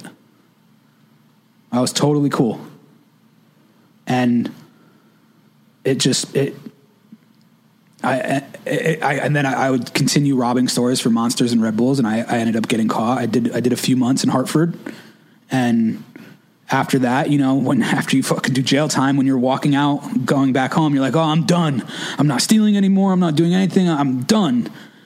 The next day, I'm going into a different Stop and Shop and doing the same thing. Did you go back to the porta potty and you're like, I'm home? Yeah, pretty much. Yeah. And it was there? No. It's funny because after a year of sobriety, I went back home to visit my mom, and I went back to the porta potty. I wanted to see it, and it wasn't there, so they took it. Yeah. And did you shit and piss in it? Yeah. Oh yeah. The whole time. Yeah. The whole time. Yeah. Can you use porta potties now? Yeah. It doesn't bother me. You're like, this reminds me of something. This feels familiar somehow. Yeah. So you sleep on the floor. Yeah, I would sleep on the floor. It was a handicap size one, so it was just big enough for me to like spread my legs out, you know. And I could totally look back at it now and laugh, you know, and it tends to be a podcast favorite, you know. Whenever I tell this story, people love it. And I used to, when I was in the sober living, in the bunk bed, I would be on the bottom bunk. I cut out, I got a picture of a porta potty from the internet, and I printed it out, and I posted it underneath the top bunk. So it was the first thing that I saw every morning when I woke up, and to just remind me where I fucking came from. So it wasn't like posting your girlfriend up that you missed. It was more to remind you. Yeah. Yes. Yeah. Man, like, dude, like, I can make fun of a lot of stuff, but like, it's really crazy. You know what I mean? It's like, and I've heard you talk about the insanity, but this is like, it's actual insanity. Yeah, I mean, I've done insane stuff, and again, there's no sense in comparing, but that's fucking crazy business. Yeah. You know, and then so like, who gave you the ticket to get to LA? So one of the dudes who ratted on me and had my house raided, he called me when I was getting high in the porta potty, and he's like, "Hey man, word on the street is that you're really struggling and you need help." And he had since went to California, got sober, and cleaned up his life and was doing good, as far as I knew. He called me. He's like, "Hey man, I will buy you a plane ticket right now if you get on it tomorrow and come to LA and go to rehab."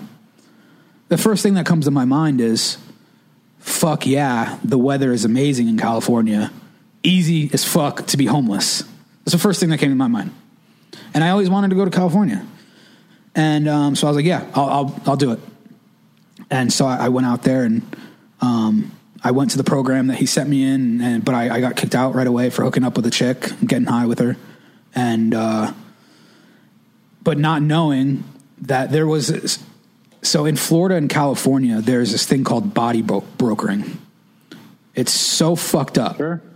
And that's what he was doing. He was getting paid, and I didn't know this at the time. He was getting paid to get me into treatment. He was like getting referral money, you know. And, the fucked up thing about it is that it's like if it worked out, it isn't fucked up. You know what I mean? Like if he got you treatment and it's like, and then he got paid, it's a real win-win, right? But the fucked up thing about it is, and I'm guilty of this as well, when I found out about it. Because when I'm in the rehab, everybody's like, oh, how much are you getting paid to come here for? I'm like, what? What do you mean getting paid? They're like, yeah, I'm getting paid $2,000 to be here. I'm like, what? And then I'm putting two and two together. I'm like, oh, this motherfucker is making so much money off me, and he's not even like paying me. And of course, I'm like, this motherfucker is not paying me. What the fuck? So I'm an idiot. I'm so stupid. Yeah. And that was another thing that I got into was I met another referral out in LA, and he was paying me $2,000 every time I'd go to detox for 2 weeks. I'd come out, he'd give me $2,000, and I'd just continue the cycle over and over again. And it would just be in and out, in and out, in and out. And every time I'd get $2,000.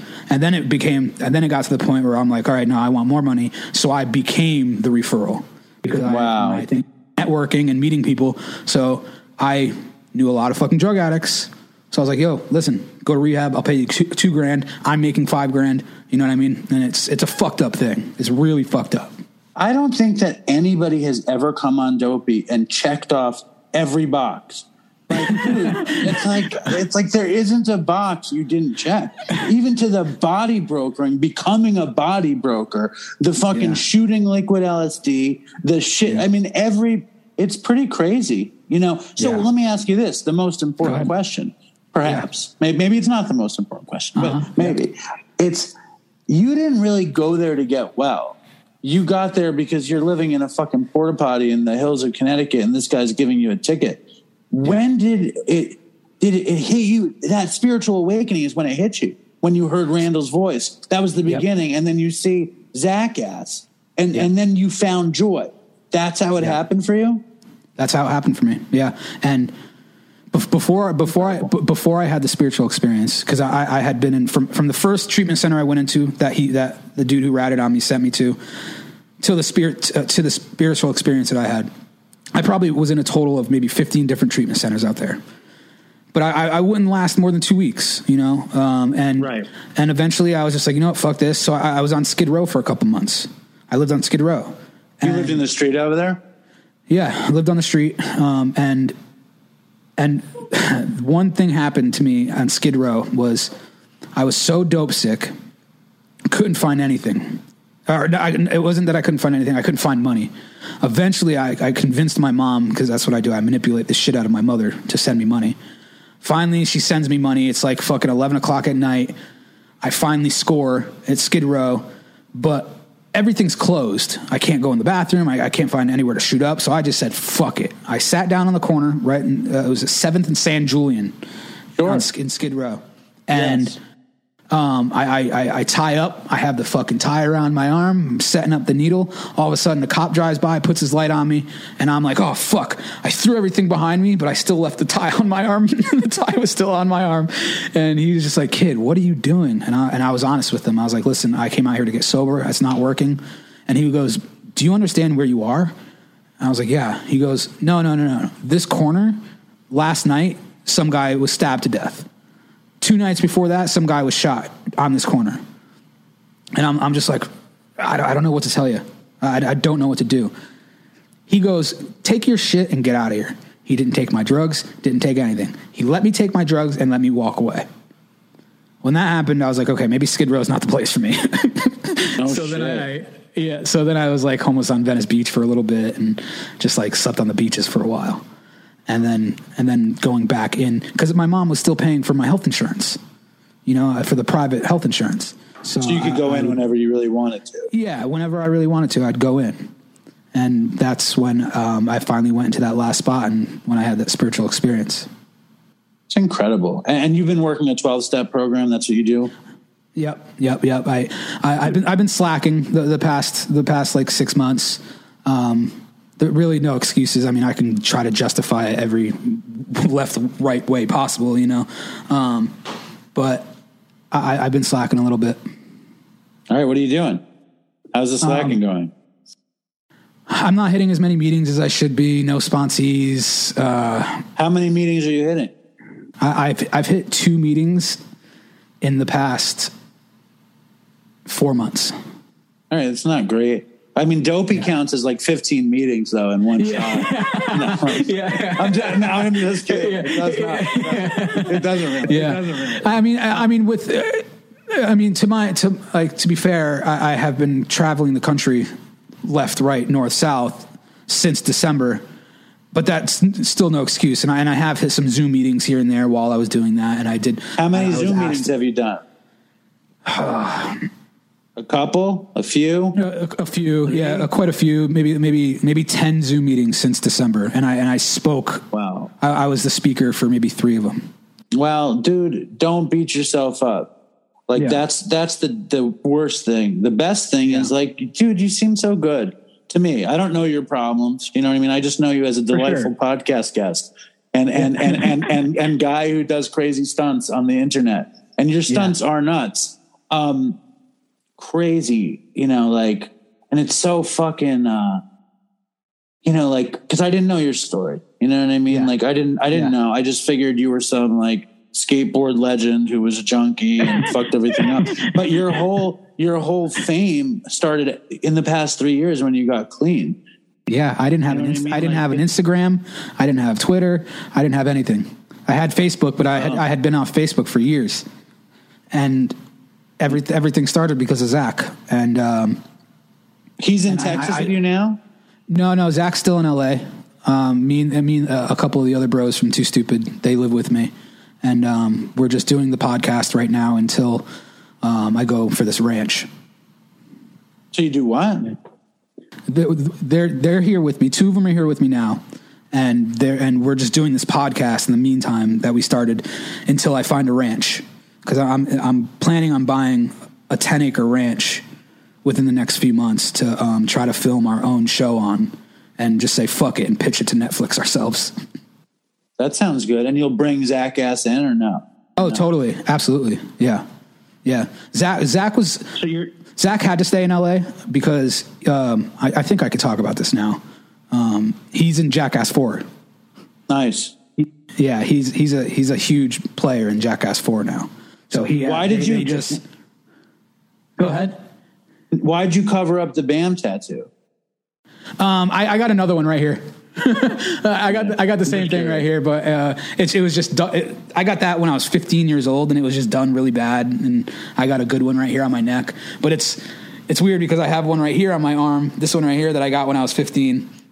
He has the same thing in the same spot, just a lot bigger. Because when I was that young, I never in my life thought that I'd be like hanging out with him at his house, So it's like now when I'm like with him, I'm like, oh, I don't really want you to know I'm a fanboy, Like, and what is he? How does he respond to it? I don't even think he's seen the tattoos yet. He came on Dopey one time, but he didn't really know he was on Dopey. Novak was recording a video bit.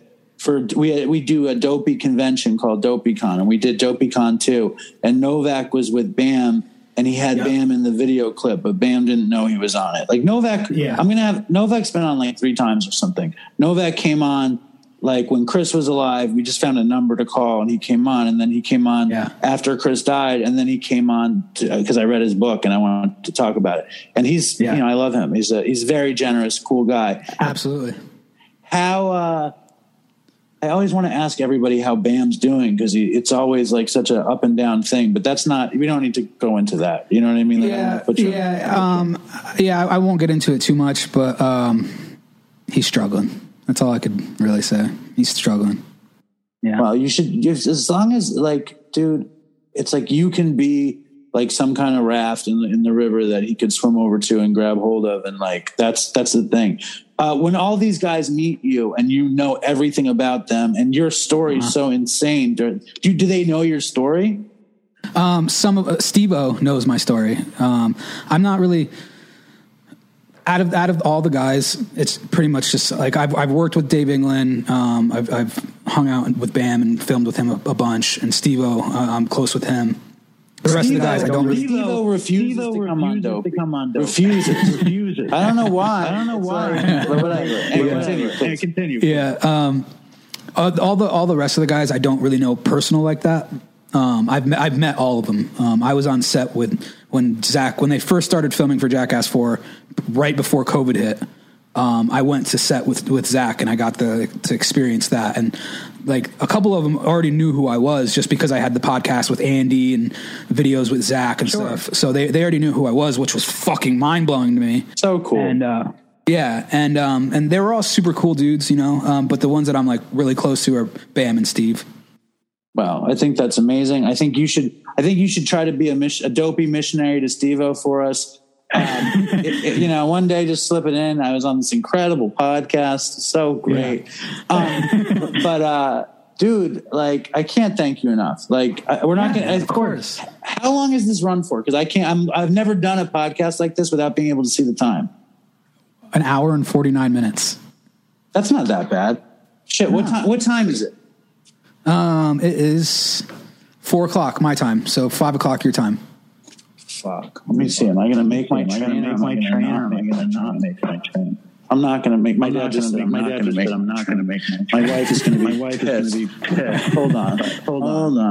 I live in the suburbs. I have two kids. And I work at a deli and I make this podcast. That's just about everything you need to know about me. But I'm going to read a dopey. Did I send you the emails or not? No, I don't think so. Fuck. Here, why don't you read? Here, why don't you send it to you right now? Send it to you right now. Okay, you ready? Yep. Hold on. You want me to text it to you or email it to you? You could text it to me. All right. I got a short one and a long one. The really long one or the short one? Either one. We could do both if you want. All right, cool. Let's do it. Hold on. Yeah. This one's fucked up. I think you should read this one. I'll do the big one first. Should I text it or email it? Email it? Yeah, no, yeah, go email. Yeah, email it. Okay, hold on. Damn, Bitcoin is down. How much? What's your email? My email is VINIMP666 at Gmail. Bitcoin's down 4% today. It's down to 34.5. Well, what do you predict?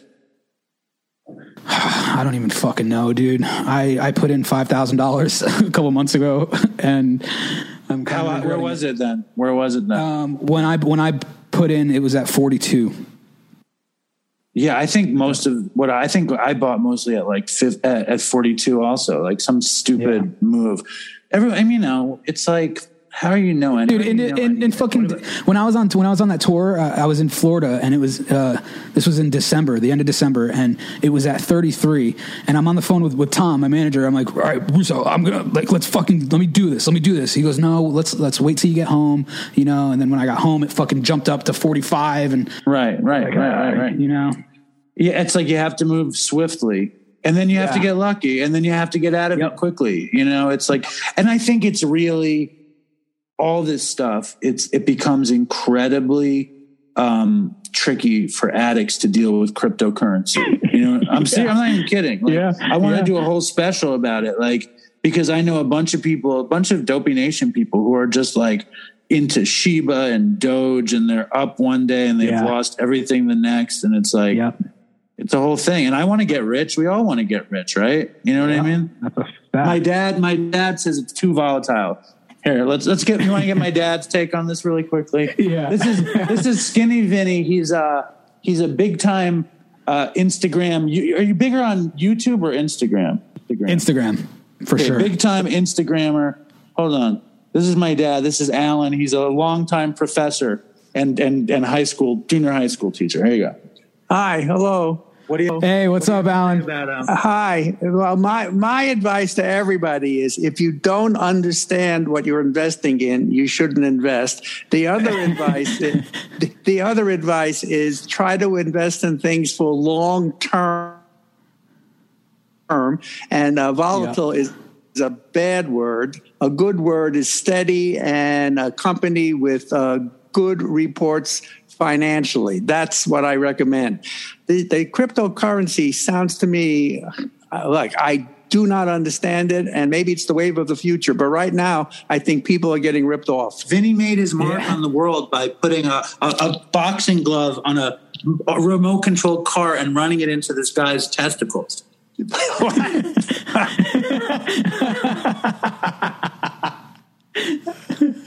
sound like a good idea at all. So volatile might be good for Vinny. maybe cryptocurrency is perfect for you. Thanks for the advice, man. All right. Good luck. My dad's very steady. He's very steady. So did you get the email? Let me check. Oh, yep, got it. Right here. I'm going to read it as I put on my pants. Yep. Hey, Dave, this addict right here sent you a funny story a couple weeks ago, but now I'm writing this to you. I don't know. Fucking decompress it from my heart. I don't expect you to share this one because it's not a funny drug story or anything even remotely worth anyone hearing. This is more just, I guess, therapeutic writing for me. So thanks for reading it if you do. It took me 3 days to fully write this stupid email anyway. I've always had a soft spot as an ER nurse for my addicts and alcoholics. Being an alcoholic myself and the product of an alcoholic coke crack addict, but I just pulled my first OD patient out of a car after being part of the Dopey Nation and falling in love with you and Chris, fucking RIP. And it was pretty standard as far as overdoses go. He got dumped at the front door by his friends, purple and barely breathing, barely had a pulse. We rushed him to the back. I'm bagging him, slam Narcan intranasally while we throw an IV into his neck so we could slam another into his vein and then wrestle for 10 minutes while this poor dude alternately screams, cries, shits, and vomits. Typical scene. So perspective-wise, my dad is the only person I have personally known who I'd ever seen overdose. When he was living with me on hospice due to alcohol-induced liver cancer cirrhosis, he overdosed on Xanax and I got him to the hospital and was fine. I mean, he died of cancer later, so not really fine, I guess. But anyway, I've been fortunate enough that no one I know personally has overdosed on heroin. But listening to Dopey, I feel like you and Chris are my homies now. So I felt, more emotions this time during I don't know that word. But anyway. What is that? I missed it. Okay, keep going. But anyway, back to this poor guy. One, I finally got him calmed down and the Narcan-induced psychosis passed. He was so sweet and tender-hearted. He was a mess. He was not even 30 years old and covered in meth sores and track marks, missing tons of teeth. But you could just tell he had a kind heart and had been a fucked up situation for a long time. He kept apologizing for overdosing. I pulled him aside and I was like, dude, please, no one apologizes for having diabetes. You have a disease. Anyway, we talked and this poor kid had been using heroin since high school and had never been formally to rehab. I ended up talking to him for a while and he just fell apart. He felt so trapped and my heart broke because resources in our area are so limited and shitty. I don't know. It just sucked because I feel like this poor kid isn't going to make it and there's nothing I could do for any of them. There will be probably hundreds of more people I will pull out of cars in my career, and there isn't a goddamn thing I could do to help any of them long term because they can't change until they want to change and have the resources. I've gotten to episode 48, but after that patient, for some reason, I skipped forward to the episode right after Chris died. I feel like even though I always have known addiction is a disease and always have been compassionate to my overdose patients, listening to Dopey has increased my empathy tenfold because now it feels personal. I will never see these situations the same because I will always see a little bit of Chris in them. Okay, I guess that's enough rambling. Love the podcast. It's my go-to on my hour-long commute. Toodles. GB. That's deep. And I thought it could have been you that she found. Yeah. You know what I mean? Yeah. Crazy. Yeah. I thought like it could have literally been you. You know what I mean? Like that story could have been about finding you and Narcanning you, you know?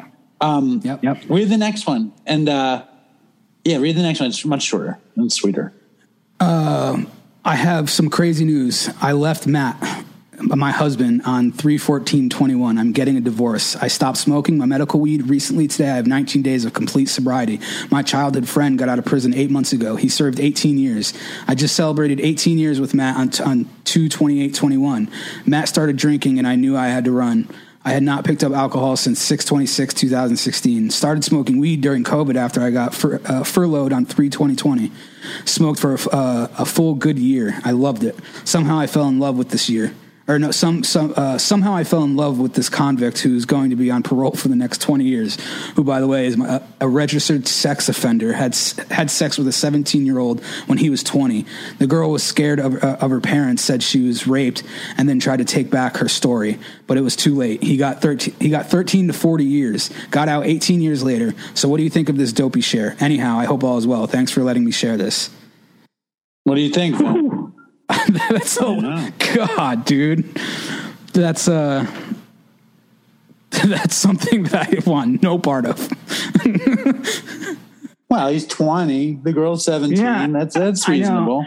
It is reasonable, and that whole conversation is. I can go on and on for that. Like this girl who I just recently fell in love with. She's 20, and I'm 33. There you go. Good for you. Enjoy it while you can, man. These are the salad days, Vinny. We don't talk anymore, and I'm literally sulking in my depression the last couple months. But so why aren't you talking? What happened?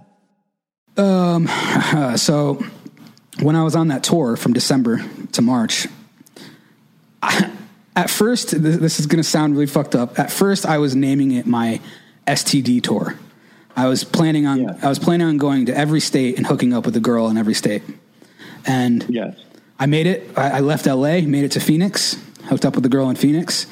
And then this girl was going to be my second in Texas. And we had been talking for a year before this on FaceTime. Like she slid through my DMs. We started talking. We started to like each other. And then when I found out I was leaving, I was like, hey, I'm going to come meet you, And so meeting her was planned. But the feelings that I got for her were not. And this was on Christmas week. I was down here and had Christmas with her and her whole family. It was an amazing thing. And I even led a meeting in her mom's kitchen with her mom there, told my whole life fucking story, and I was terrified to do this because it was really soon for her mom. Like her mom knew me, knew that I'm an addict and lived in a sober living for years, worked in treatment. She knew me, but she didn't know to the extent of the porta potty and everything else, The anal sex and the shit coming out and love making in the shower. No. Yeah. So I was fucking terrified doing this in front of her, and I did it. And afterwards she's like, why do you look like you're so scared right now? I was like, honestly, I was afraid to say all that in front of you just because I really like your daughter, and I just didn't, it was really too soon, and she goes, no, dude, I actually have more respect for you because you did that. And I don't judge anybody. And you aren't the person who that was all those years ago, you are you now. And the things that you are doing now to help people are amazing, and when she said that, I fell even deeper love with this girl because of her family. They didn't judge me. But she kept, this girl, even though we had sex a few times, she kept telling me that she wasn't ready for a relationship. So I was like, I'm in no rush. I'm still on tour. I don't even know where I'm going to be living. I have all this shit that I have to do. That's fine. But I would like to continue being talking to you. She's like, yeah, of course. I finally make it back to Connecticut. I end up going to Travis Pastrana's house in Maryland. I go to Bam's Castle, get a bunch of good footage. And she just, and we had this plan that I bought plane tickets. I was going to fly down there, pick her up. We were going to fly to LA, celebrate my 3 years sober in LA. And I was going to fly her back to Texas and then me fly back to Connecticut. Bought the plane tickets. And then all of a sudden she starts getting cold feet. You're always, you always have a camera rolling. You're always in the public eye. I'm a very shy person. That scares me. And then she goes and starts saying stuff and it scares because she drinks. She's she's a normie, she parties with her friends, and she's like, and it scares me that because me and my friends drink, that it might tempt you. And I'm like, listen, the work that I've put in the past 3 years allow me to be around that shit. That shit doesn't bother me anymore. And then we just faded a little bit. I moved down here because I'm looking for a fucking ranch, and we didn't talk on social media for a little bit, and then I go on Snapchat. Is she in Texas? She's an hour away. Did you move to Texas to get her back? Partly. Yeah. Partly, yeah. But I'm also looking for land, and Texas is really cheap. And Joe Rogan did it. It worked for Joe Rogan. It could work for you. Yeah, exactly. So, so we didn't talk. We faded apart for a little bit, and then I found out she got a boyfriend on Snapchat. So I fucking I'm usually not the person to do this, but I blocked her on everything. I blocked her and her friends on everything, and because I just couldn't stand to see her. You know, I had to like get her out of my brain. I think it's a very sober move. You protect yourself. Yeah, and then I couldn't get it out. Still couldn't get her out of my fucking head. She's the last person I think of before I go to bed. The first person I think of when I wake up. And for months, I can't stop thinking about her. And obsessive thinking. Yeah, and just yesterday, I wrote a fucking letter that I'm going to mail out to her tomorrow. What does it say? You want me to read it? Yeah, read it. Sure. Okay. 1 second. Kat, the first thing that probably comes to your mind when seeing this is, why the fuck is this dude writing me a letter? What year is it? 1990? In all reality, there are so many reasons, but I don't have enough paper for that, so I'll just name 2 for now. Years ago, my grandfather was telling me a story how him and my grandmother first met, and how he knew he fell in love with her the moment he laid his eyes on her. And in that story, he mentioned that a woman really appreciates a well-written letter. And I know it's not 1945 and the times have changed. And granted, I haven't written anything since high school and my handwriting is trash. A huge part of me likes to think that still might be true. Another reason being is, if you know me like I think you know me, you would know that I live my life with no regrets, and I would be damned if I was laying on my deathbed with the biggest regret of them all. From December to March was a very strange and pivotal time in my life, with having everything packed in my car, traveling the country by myself and meeting amazing people on the way, trying to figure out what was the next chapter of my insane life. Meeting you was planned, but the feelings I got were not. Never in my life, 33 years of being on this earth, did I feel the feeling that I got when you ripped my phone out of my hand and started holding my hand because I was nervous and shy. When that moment happened, I knew right away. I now know and understand that feeling my grandfather was trying to explain to me all those years ago. It was like time froze. Every time I looked into your eyes, nothing else mattered. It was strange, beautiful, and terrifying all at the same time. It was so unexpected and new to me, I honestly didn't know how to handle it. Every day since then, I look back and think if there was anything I should have done differently, or if there was something I did wrong. But things happened. But ever since I got sober, I'm a firm believer of everything happens for a reason. So I wouldn't change anything. As you would imagine, Russo and I have been having countless conversations about everything. And when he asked me what was it about her that made me feel this way, I simply answered her heart, her soul, her sense of humor, and her loving family and friends. It was the easiest question I ever had to answer. The short amount of time I spent with you, and even shorter amount of time I spent with your family, I wouldn't trade it for anything. From the time I spoke at a meeting in your mom's kitchen and was terrified to tell my life story in front of her, or the time I drove 7 hours to make sure I didn't look like a degenerate in front of your family on Christmas Day, or even the time your grandfather scared the shit out of me and asked me if I ever had a Mexican present before, wouldn't trade it for anything. You have no idea how many times I've started writing this letter. Close to 20 times I would start, then crumple it up and throw it in the trash. I just didn't know if it was appropriate or not. But if my father and grandfather were still alive, I know they would tell me to follow my heart.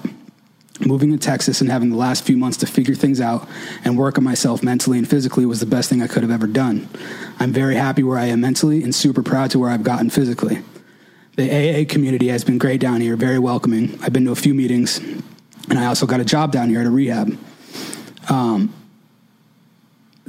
the biggest thing that I didn't tell you this either, the biggest thing that I'm so proud of is that me and Tom are in the very beginning stages of opening up our own sober living in Los Angeles. And we're naming it Randall's House after John. Beautiful. Yeah. I don't expect anything to come from this letter. I don't expect a call, a text, or even a letter back. I just know that if I didn't tell you how I felt and how I still feel and get this off my chest, I would be on my deathbed with the biggest regret of my life, and that goes against everything I stand for. At the end of the day, I just want you to have a life full of laughter and happiness, and not a day goes by where I don't think of you and your family. I hope everything is well. I have no expectations in life in general. I have made plenty of mistakes, more than I can count, but the only expectation I do have is to learn from my mistakes and grow from my experiences, so I could be the best man I could be for my family and friends. I hope my shitty writing didn't make this difficult to read. That's it. That's beautiful, man. This is a magical episode, man. Magical episode. And I think you have balls to read it on the show. Thanks, man. Thank you. It scares the shit out of me because she's 20 years old. She turns 21 in October. She's so young. Yeah. You know, the feelings I got for this girl were so fucking unexpected. And 33 years, dude. I'm 33 years old. I've never had, like, even with that ex-fiance, dude, we were both sick and using, and, like, I didn't, like, that. Right. It could have been real, but who fucking knows, dude, you know?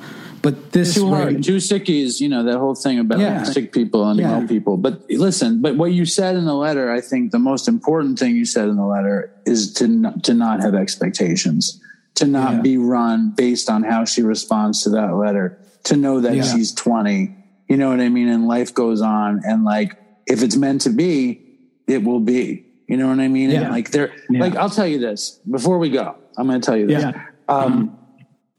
I met me and my wife never got married or anything. So my partner, I just say my wife because I don't like saying partner. We met right after my mother died, and she got pregnant right away. And then she caught me using. You know what I'm saying? She caught me using. Yep. And left me. And then I fucked everything up, and I was alone and using. And all I thought about was getting back with her. And then I lost all access to the kid, and I got sober, and all I thought about day and night was getting back with her. Like, and it ran my life. You know what I mean? Like, if you ask any of my friends, it's the only thing I talked about. You know what I mean? Like, and it wasn't until I let go of it that she came back. You know what I mean? Wow. It was finally finding okayness in my life without her that she came back. And I don't know if it's a similar kind of thing because you don't have a kid with this woman. And like the whole thing was like very heavy. I think though in life, you know, like I think addicts tend to be obsessive. They tend to hold on to things they shouldn't. And it can be counterproductive to people like us.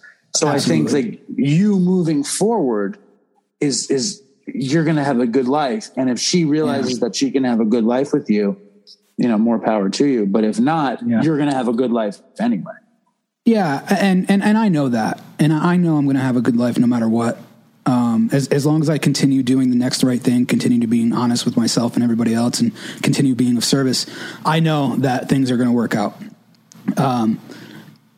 It's in sobriety, bro. It was very new to me to have those feelings, you know, and it all happened so fucking quick. And the funny part about it was before I left LA, when we were talking for that year, like a couple weeks before I left LA, I was like, listen, maybe this isn't such a great idea because you are in a completely different time in your life. I'm looking for somebody to be a part, to want to be a part of something special. I'm trying to build something special. I want kids. I want the family. I want to build something very special.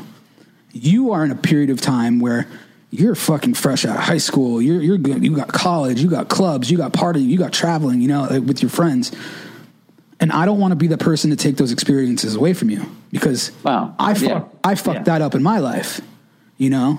And this is what she said to me. She goes, yeah, Vinny, you're right. Those are all great experiences, but they're just experiences. All I want in life is to be a good mother and a good wife. And when she said that, I was like, oh, fuck. God damn it. You're 20 years old and you're saying this already? Okay. You know, and so, but again, dude, I wasn't planning on, like, I was calling it my STD tour. I was like, you weren't looking to do this. Yeah, exactly. I wasn't, you know, and I had a girl set up in every state, ready to go, you know. How many states? So there was Phoenix, there was Texas, there was Oklahoma, Mississippi, Louisiana, Florida, Maryland, Philly, Jersey, New York, Connecticut. Amazing. Yeah.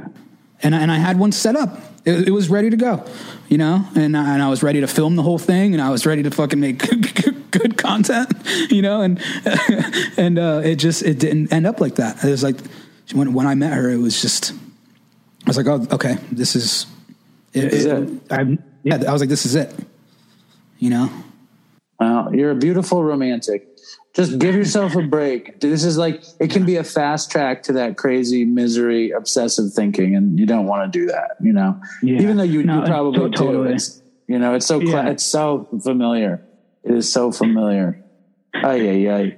Dude, you fucking go to a meeting. Go to a fucking meeting. I know. I finally found some meetings down here. I went to one a couple weeks ago, and it is what it is. I mean, I hate comparing, but after being in LA for so long and hitting a lot of really good full meetings, you know, and then coming down here where it's like a small room with 4 people, it's different. It's different, but it's all the same message. I do. Dude, I miss LA so fucking much. And if it wasn't for what I have envisioned in my head for what I'm trying to do with this ranch, I would have to have millions of dollars to be able to do it. But dude, maybe it's not the time to do it. You know what I mean? Like, maybe it's not the time. You know, maybe it's the time to, like, you have 3 years, you've got the 2 guys from the crew, but like maybe you need the community right now more than you need the ranch. And you could, it's like, you can make content. I mean, I make Dopey, like, I'm in my dad's house. Sure, it's not a ranch and it's not a fucking compound and whatever, but like, I can make a quality show. You know what I mean? Yeah. And Absolutely. I mean, like, I just think, you know, see what you're sacrificing. But I got to get out of here. My wife just fucking texted me. She's going to kill me. No, absolutely. Hey, man, thank you so much for having me. This was a lot of fun.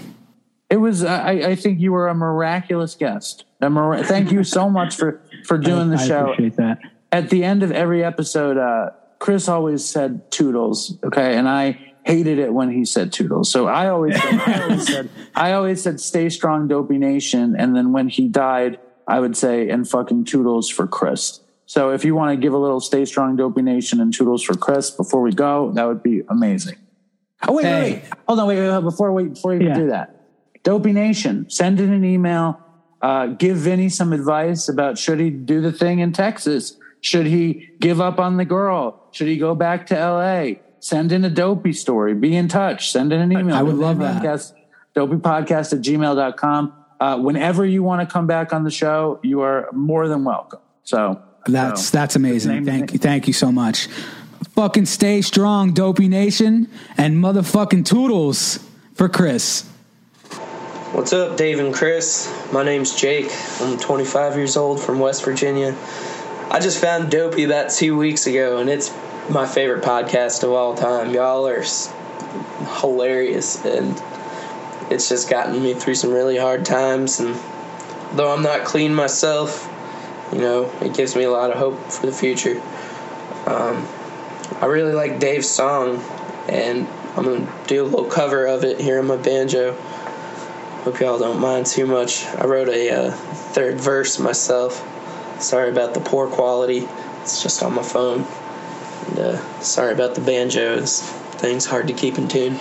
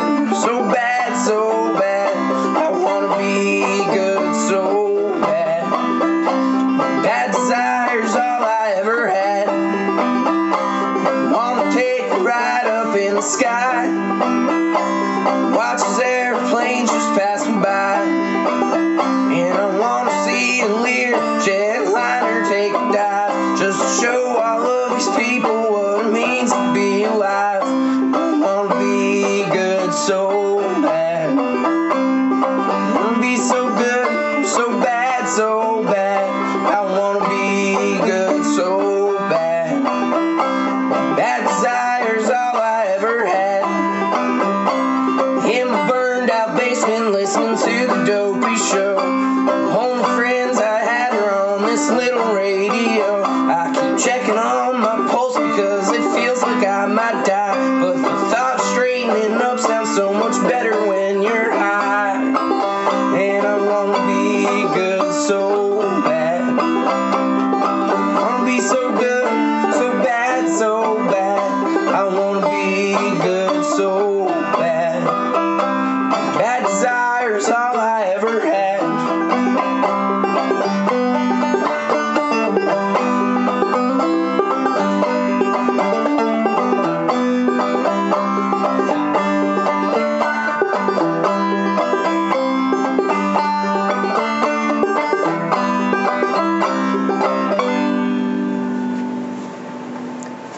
Well, I hope y'all hear this. Makes it through the big inbox of emails. Feel free to play a clip on the show if you want. If not, I know it kind of sucks. All right, really appreciate it. Thanks, y'all.